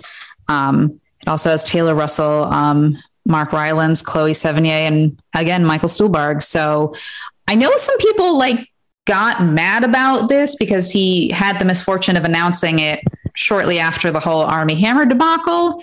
And I'm like, well, I really hope we know that he can make whatever movie he wants. Like, let's just because his former actor got accused of something should not dictate the course of his career. Right. Like we can all agree on that. But yeah, looking forward to that. And then on the 24th, there's Disenchanted, which is a great title for a sequel to Enchanted. So they got off the ground. Amy Adams is back. Maya Rudolph plays the villain. Always glad to see her getting work. James Marsden is back. We're a big James Marsden house over here. So yeah, I mean, the original's fun. So we'll see if they can translate the magic. Yeah. Going back to the 23rd, Devotion is a Korean War true story movie with Jonathan Majors and Glenn Powell. It sounds interesting. And Nanny is a horror movie starring Anna Diop and Michelle Monaghan. Yeah, Nanny, I think, won the main jury prize at Sundance and got scooped up for distribution. So people are really into that one. Also, this is the second movie this year about Glenn Powell flying planes for the military. Clearly, this is a winning formula. Right. One of the actors in the movie is named Morgan Spector, and I thought for a second it said Morgan Spurlock. I was intrigued. That would be a choice. There's also a documentary called Goodnight Oppie, which is about the Mars rover named Opportunity. Oh. You sounded disappointed about that. What did you think it was? I was just wondering who Oppie was. Oh, it's a Mars rover. Just some robot. All right. Should we keep moving? There's a lot of stuff on the 24th that I don't. Well, I do want to point out streaming Christmas stuff. Yeah. Well, I do want to point out with that, I think this is the one we've reached a stage apparently of meta holiday movies, because one of these on HBO. Oh, you cut out there. Oh, am I back? Yeah, you're back. Okay. So one of these is called A Hollywood Christmas, and it's about the making of one of these formulaic Christmas movies. Okay. Which is where we're going full Ouroboros here. Yeah. But also on the 23rd is Strange World, which is a Disney animation movie about sequel to Strange Days. Clearly, the whole world's strange now. Yeah. It's some kind of interplanetary exploration thing. Weirdly under advertised, although I feel like I saw a trailer at some point. If you moving on to the December 2nd, I believe. Moving into December, into Christmas time. Yes. And nothing gets you in the Christmas spirit like a movie about Mennonites. So Women Talking is a new Sarah Polley joint. It's apparently based on a true story about a bunch of women in an isolated religious colony who experiencing a lot. I thought it was based on a novel. I think it's both. I think the novel is loosely based on a true story. Oh, okay. I didn't know that. So apparently like some men in this colony were like repeatedly sexually assaulting them, and they're trying to like reconcile that with their faith. I think, I could be wrong, I think it mostly takes place, it might be like real time. Like I think the title is very true in that they're all just like sitting around in a barn and like figuring out their lives. And has Frances McDormand, Rooney Mara, Claire Foy, Jessie Buckley, Ben Whishaw. Yeah. Jessie Buckley and Claire Foy. Yeah. Yeah. This sounds amazing. That's great. Yeah. Seems like a heavy hitter. Doesn't seem. Yeah, I'm definitely interested. Of the Sarah Polley directorial efforts, I've only really liked the documentary she made. But this even that was a little dicey for me. Yeah. I think all of her stuff has been like shown promise, and I'm waiting for her to kind of like really cinch it all together. Maybe this will be it. Maybe so. All right. There's also on the 2nd a new Tommy Vercola joint called Violent Night with David Harbour and John Leguizamo. Kind of a Christmas. Who is Tommy Vercola? I set my phone aside to charge, so I can't look up who Tommy Vercola is. Hansel and Gretel Witch Hunters, I believe. Oh, okay. I kind of like that. Yeah. It's fun. So you think David Harbour like regrets the path he's gone down? Should he?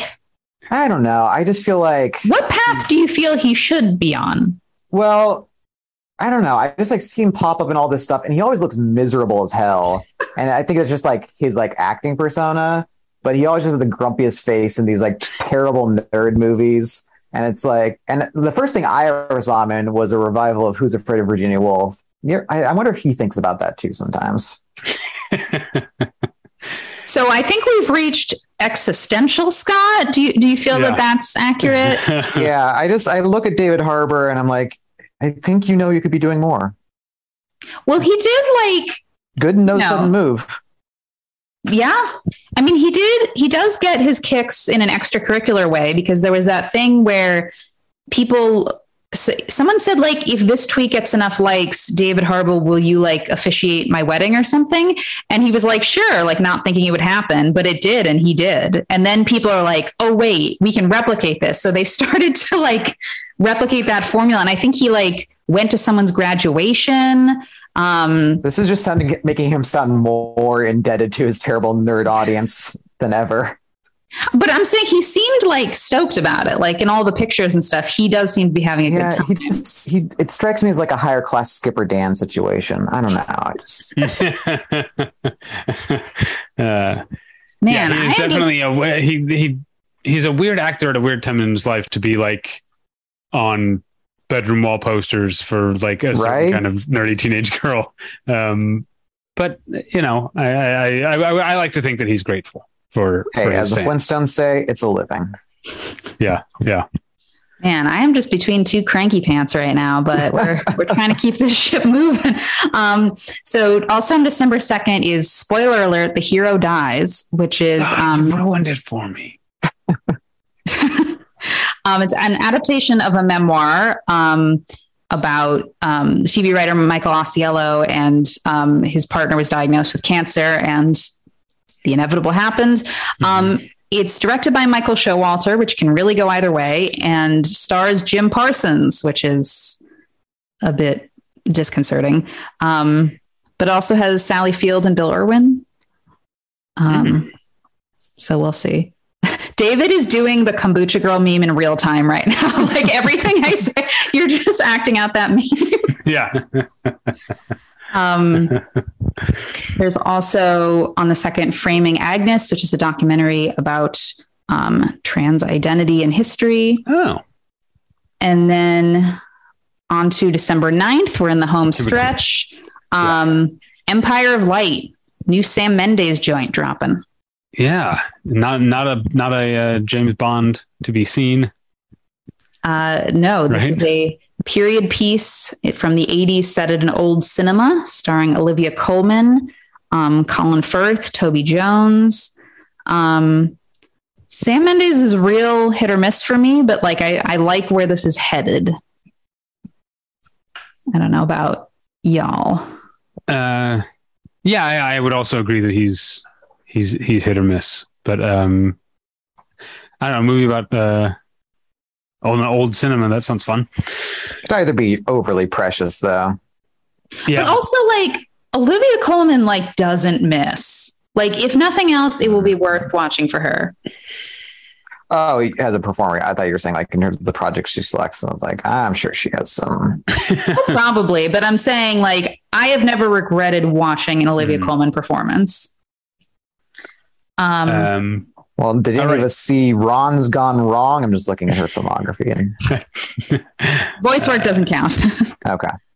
Okay. House Party remake.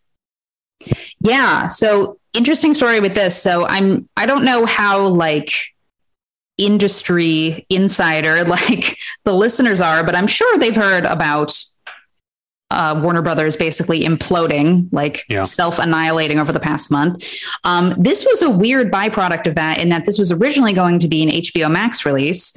And in the last week, they decided to make it theatrical, even though they have almost no money left to release anything. So yeah, the House Party remake coming to theaters. Yeah. A little bit of trivia.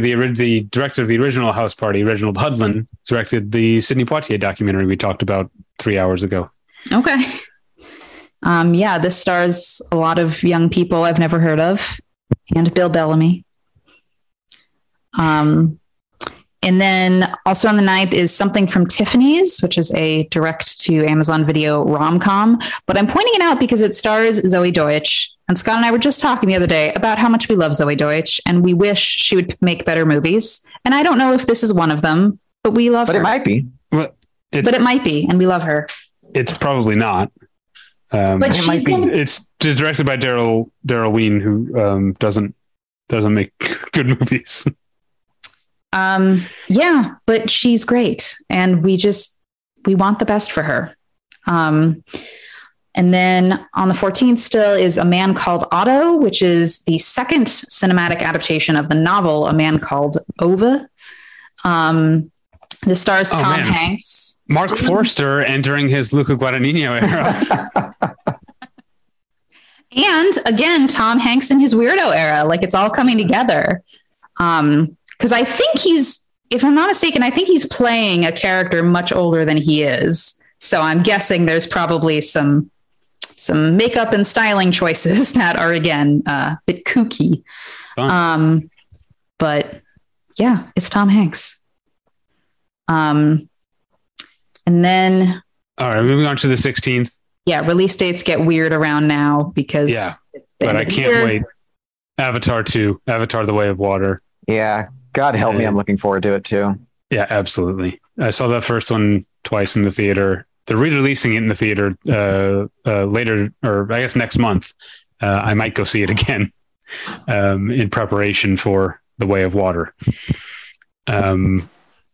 I'm on my own. Julie bailed and... No, I was just getting water. I thought Scott you could vamp for those 10 seconds. Scott is falling asleep. No. You know what? Scott wasn't giving me anything. I blame it on Scott, but he's very tired. He's had a long day. I said I am, against my better judgment, looking forward to Avatar: The Way of Water. Yeah. But also, like, I'm not... Why against your better judgment? Because I didn't like the first one. Movies. Oh, come on. Like, it kind of peaks early, you know? Like, the best shot of the movie is definitely all of them waking up at the very beginning. And you're like, this is the coolest shit I've ever seen. And then it's like, okay, less so. But I've also just been conditioned at this point to think that the Avatar sequels are not real. You know, like, I just feel like it's been so long and they delayed them so many times that I'm like, I'll believe it when I see it. I don't know.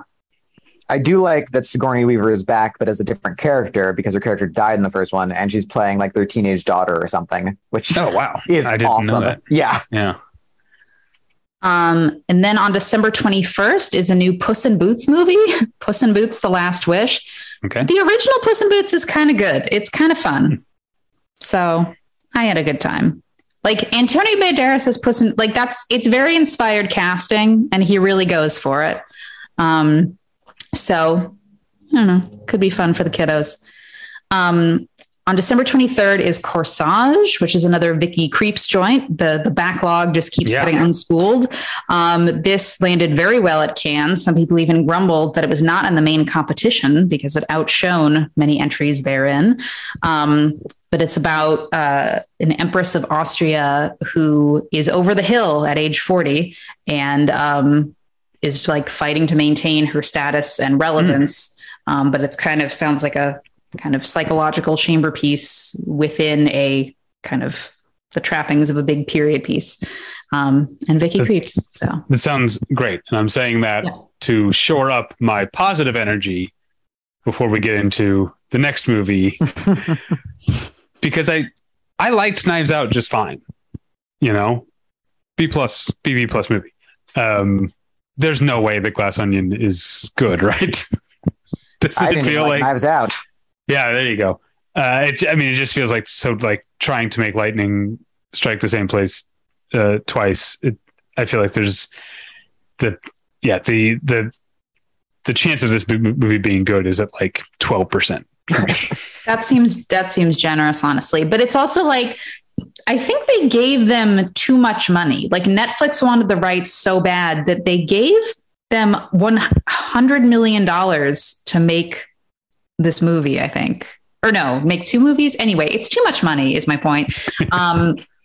I mean, it has some great people in it. Edward Norton, always happy to see. Ethan Hawke, Janelle Monáe, sure. Leslie Odom Jr., Catherine Hahn. I mean, obviously he could get whoever he wanted. Yeah. You know, Daniel Craig and his insane accent are back. That's seemingly the only connective tissue. One of the great pitches for the sequels was that he should do a different accent in every movie, but it never gets explained why he has different accents. That would compel me. Mm-hmm. I mean, for all intents and purposes, he was doing several accents in the last one. That is that was wildly distracting to me. But yeah, it just seems like can't leave well enough alone. But you know what? Like, if Rian Johnson gets to buy a boat because of this or whatever, like, good for him. He seems cool. And then on the 23rd, you have I Want to Dance with Somebody. You have a Whitney Houston biopic. Yeah, I'm not getting my hopes up because I came at Kasi Lemon's career all as a director. It's Casey, right? Kasi Lemons. Anyway, I came at it all askew because the first one I saw that she directed was Harriet, which is not very good. And then I went back and somewhat recently at the Arrow, they were doing as part of like a whole Samuel L. Jackson like thing. They did a 35 millimeter double feature of Eve's Bayou and The Caveman's Valentine, and they're both great. And so seeing her go from that to Harriet, which is, a biopic, and now seeing her stick to the biopic route with I Want to Dance with Somebody, I'm not getting my hopes up. I'm not expecting to get that late 90s, early 2000s Kasi Lemons vibe back. It seems safe. Yeah. But I'm so negative. I feel like normally doing this episode makes me like more excited for the fall. And maybe I don't know why I'm actually. Well, it's because you said you're repressing yourself. You're not using Twitter as an outlet for your rage like every other person on Twitter. And this is what happens. That's what Twitter's for. Yes. There's also stuff going on in my life right now that is putting me in a bad mood. So that's I apologize. Quite all right. Also on the 23rd, strangely enough, there is a remake of Ikaru. It's called Living, and it is set in London. It's set in post-war London. It stars Bill Nighy as the in the main role. It's been playing a lot of festivals. It's a pretty universal story, so why not? I guess. Yeah, that's a framing device that doesn't work, in my opinion. The original Kurosawa movie. Okay. So you're ranking all the framing devices. I'll be the positive one here. I'm looking forward to Living. Oh, I think the movie sounds good. I was just you said no. But let's move on to Christmas Day and a movie I'm definitely looking forward to, Babylon. Yes. Listeners are aware that I love La La Land with all my heart. I also really liked First Man, less so Whiplash, but that was earlier. And so I'm looking forward to Babylon, just as a person who has liked Damien Chazelle. But it's also an old-timey Los Angeles movie, which, come on, that's so up my alley. It's not only an old-timey Los Angeles, it's an old-timey Hollywood movie. So it's about Hollywood in the 20s, and you have a lot of these actors playing like real characters of the time. And I mean, Margot Robbie, Brad Pitt, Catherine Waterston, like the cast is much longer than what's listed here, but it seems honestly like if you took Once Upon a Time in Hollywood, but set it in the 20s, like that almost seems to be like what it's kind of going for. I'm stoked. It's going to be great. Yeah, I'm very excited. Also, all those people out there who are anti Damien Chazelle, they can get over themselves. Good for them. Pound sand. Yeah. Also, I have to mention that a friend of this podcast and of me and my wife, Carrie Hyatt, worked on Babylon. She worked on Licorice Pizza and made signage, and she's a graphic designer. And listeners already know, they listen to this. They listen to our interview with Carrie. So I'm sure that all the signage in Babylon is going to be on point. So go see it for the signage, people, if nothing else. Yeah. I think that's it for things that have dates. And then we have a little section here of things that are definitely coming out this year, but don't have a date yet. Okay. I was like crossing my fingers for like a big, like Netflix release date dump at the last minute. It did not happen, but these are definitely imminent, just without a date yet. So in no particular order, White Noise, the new Noah Baumbach joint, is dropping at some unidentified point. It's going to be good. It's going to be good. It has Adam Driver and Greta Gerwig. It's based on a Don DeLillo book that was said to be unfilmable, which is always exciting. Yeah. This is opening the Venice Film Festival, so obviously the people in power think very highly of it. Stoked. All right. There's the also new Inaritu movie, Bardo, False Chronicle of a Handful of Truths. I don't really like his movies, so I'm gonna steer clear of being too negative. Especially a false one. Yeah, haven't we had enough false chronicles as a society? And white noise. Yeah. But yeah, it seems to be some kind of like war satire. Like the synopsis has been kind of opaque, so I don't really know what's going on with it. But that's also debuting soon at festivals. These are all Netflix movies, by the way. So those all on Netflix. And then Wendell and Wild, which is a new stop motion animation feature from Henry Selick, starring Keegan-Michael Key and Jordan Peele as the voice of two demons. So that seems like it could be. Yeah, that sounds fun. Combo. And then the aforementioned The Other Pinocchio. So Pinocchio is entering his Mark Forster era. This bit is paying off in ways I did not expect. So this is the Guillermo del Toro Pinocchio, and it is a stop motion animation one. So that is somewhat interesting. Yeah, I would say. This one has Ewan McGregor as Jiminy Cricket, Tilda Swinton, Cate Blanchett, Ron Perlman, Tim Blake Nelson are all voices in it. So even though I'm burnt out on Pinocchio, like Guillermo del Toro is on a good streak, so could be something. Also from Netflix, The Good Nurse, which is a true story about a nurse that might have killed as many as 300 people on purpose. By a terrible nurse. Yeah. The title is a bit misleading in that way. But it's Eddie Redmayne stars as the murderer, which honestly seems like kind of inspired casting to me. He's a bit creepy. Jessica Chastain also in it. I don't know if this is any good.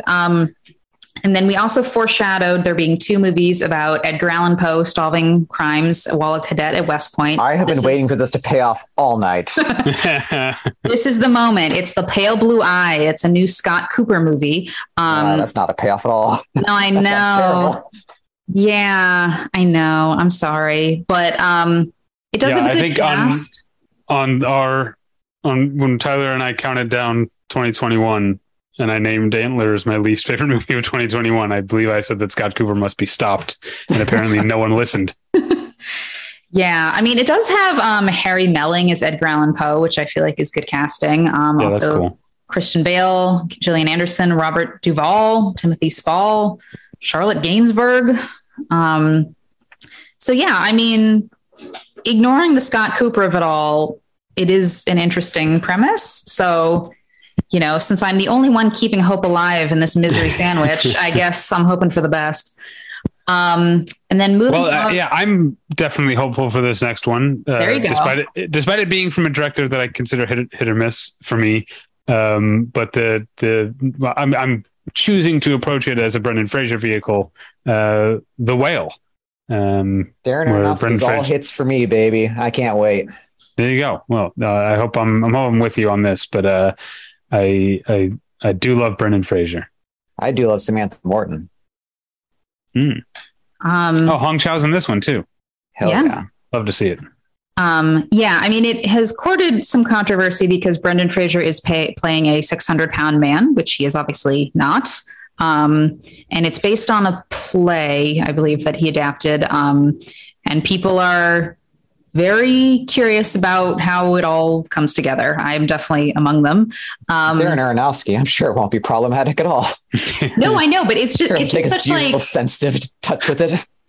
It's a very wild combination of factors. I think we can all agree, and I am very curious to see how it all comes together. I think though, at TIFF, they're like giving Brendan Fraser some award for this movie specifically. So clearly they've seen it and they're very into it.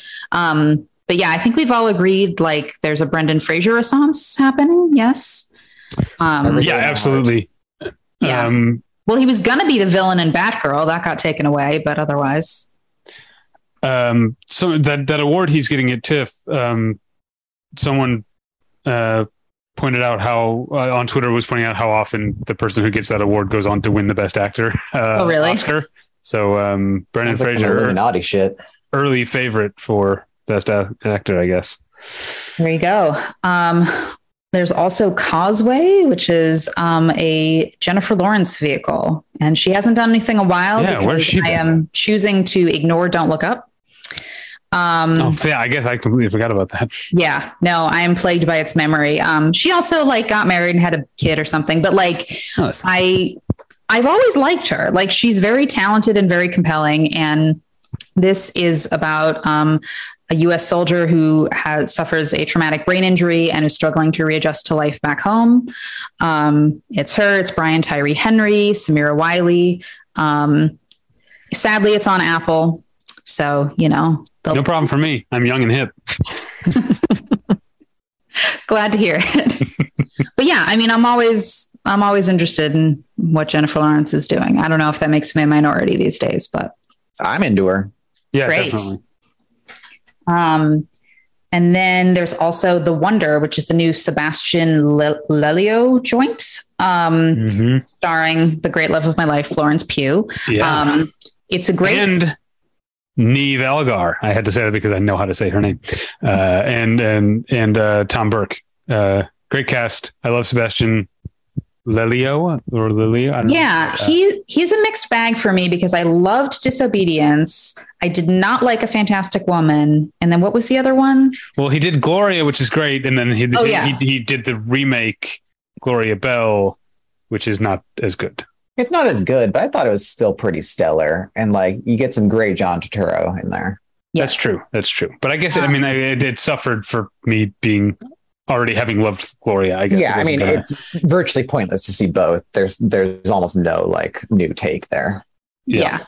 But it has a great premise. It's I think it's a period piece, but it's a nurse is summoned to a tiny village to examine a girl who is said to have survived without food for months. So kind of like a weird old timey supernatural medical mystery. But yeah, sounds great. And then finally, even if Scott is nearly falling asleep, surely he has something to say. Best movie of the year for last. Yeah. It's gonna just knock Spielberg, forget about it. Not even close to the new Mia Hansen-Love vehicle, One Fine Morning. Isn't it? Didn't we learn recently it's like Louve? Yeah, I don't have time for that. Forget it. I learned it as Mia Hansen-Love 10 years ago, and that's how it will remain. And starring Lisa Seydoux, who has frankly become like a new favorite actress over the last couple of years. I always like, and it's about time. We haven't seen her in a movie for weeks. Yeah, right.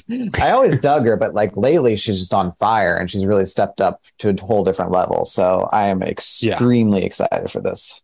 Yeah. And to clarify, this is actually just a qualifying run, but that means they know what's up. That means they want to get it in under the wire for Oscars. So. I'll be there at whatever landmark replacement is going to settle for the New Year's Eve release to barely qualify. Yeah. Mia Hansen-Love for Best Picture of the Year. Yeah. All right. Well, I think that's a good place to wrap it up. While Scott is still, I don't know, conscious. Sentient. Yeah. Well, hopefully you can find reviews of a lot of these over the next few months at battleshippretension.com. You can also email me at david@battleshippretension.com, email Tyler at tyler@battleshippretension.com, follow me on Twitter at davypretension. Check out my other podcast. It's called The One Where I Met Your Mother. My wife and I, Natalie and I watch an episode of Friends and an episode of How I Met Your Mother every week and compare and contrast. This week we had it was great episodes on both counts. It was the one without the ski trip and the goat. Those are the two episodes, I guess. If IYKYK on that. Let's see. That sounds really weird when you say the acronym out loud. Yeah. Don't care for that. That was the idea. Let's start with Scott while he's awake. Where can people find you online? You can find me on the floor of my hotel room, connecting to the hotel internet through whatever means. Hasselhoffing? Queens, New York will allow what? Also, just to give some context here, Scott's video has been off for the past hour and a half. We have no idea what he's doing. That was purely, first, of course, I'm just completely naked. That's goes without saying. Well, I said I was picturing you Hasselhoffing, shirtless on the floor eating a burger. I didn't know this was an option, much less a mode I could go into, but I will be pursuing that mode momentarily. No, the video went off because I found that I was getting better connection with it. Yeah, so I figured as much. My point remains that we have no idea what you're doing. Online? Real of Tomorrow. Yeah, you can still request to follow me on Twitter now that I know how to approve follower requests. Thanks to a listener whose name I forgot who got in touch with us. And at Letterboxd, where I post things. Julie? I'm on Twitter at SesnoSays. That's SESNO_SAYS. And I'm out in the world, man. I'm living life. All right. Yeah. Well, thank you, Julie, for filling in as co-host. Thank you, Scott, for joining us. At whatever percentage you are at. Thank you at home for listening. We'll get you next time. I think I'm using the extra 100% of my brain like Lucy.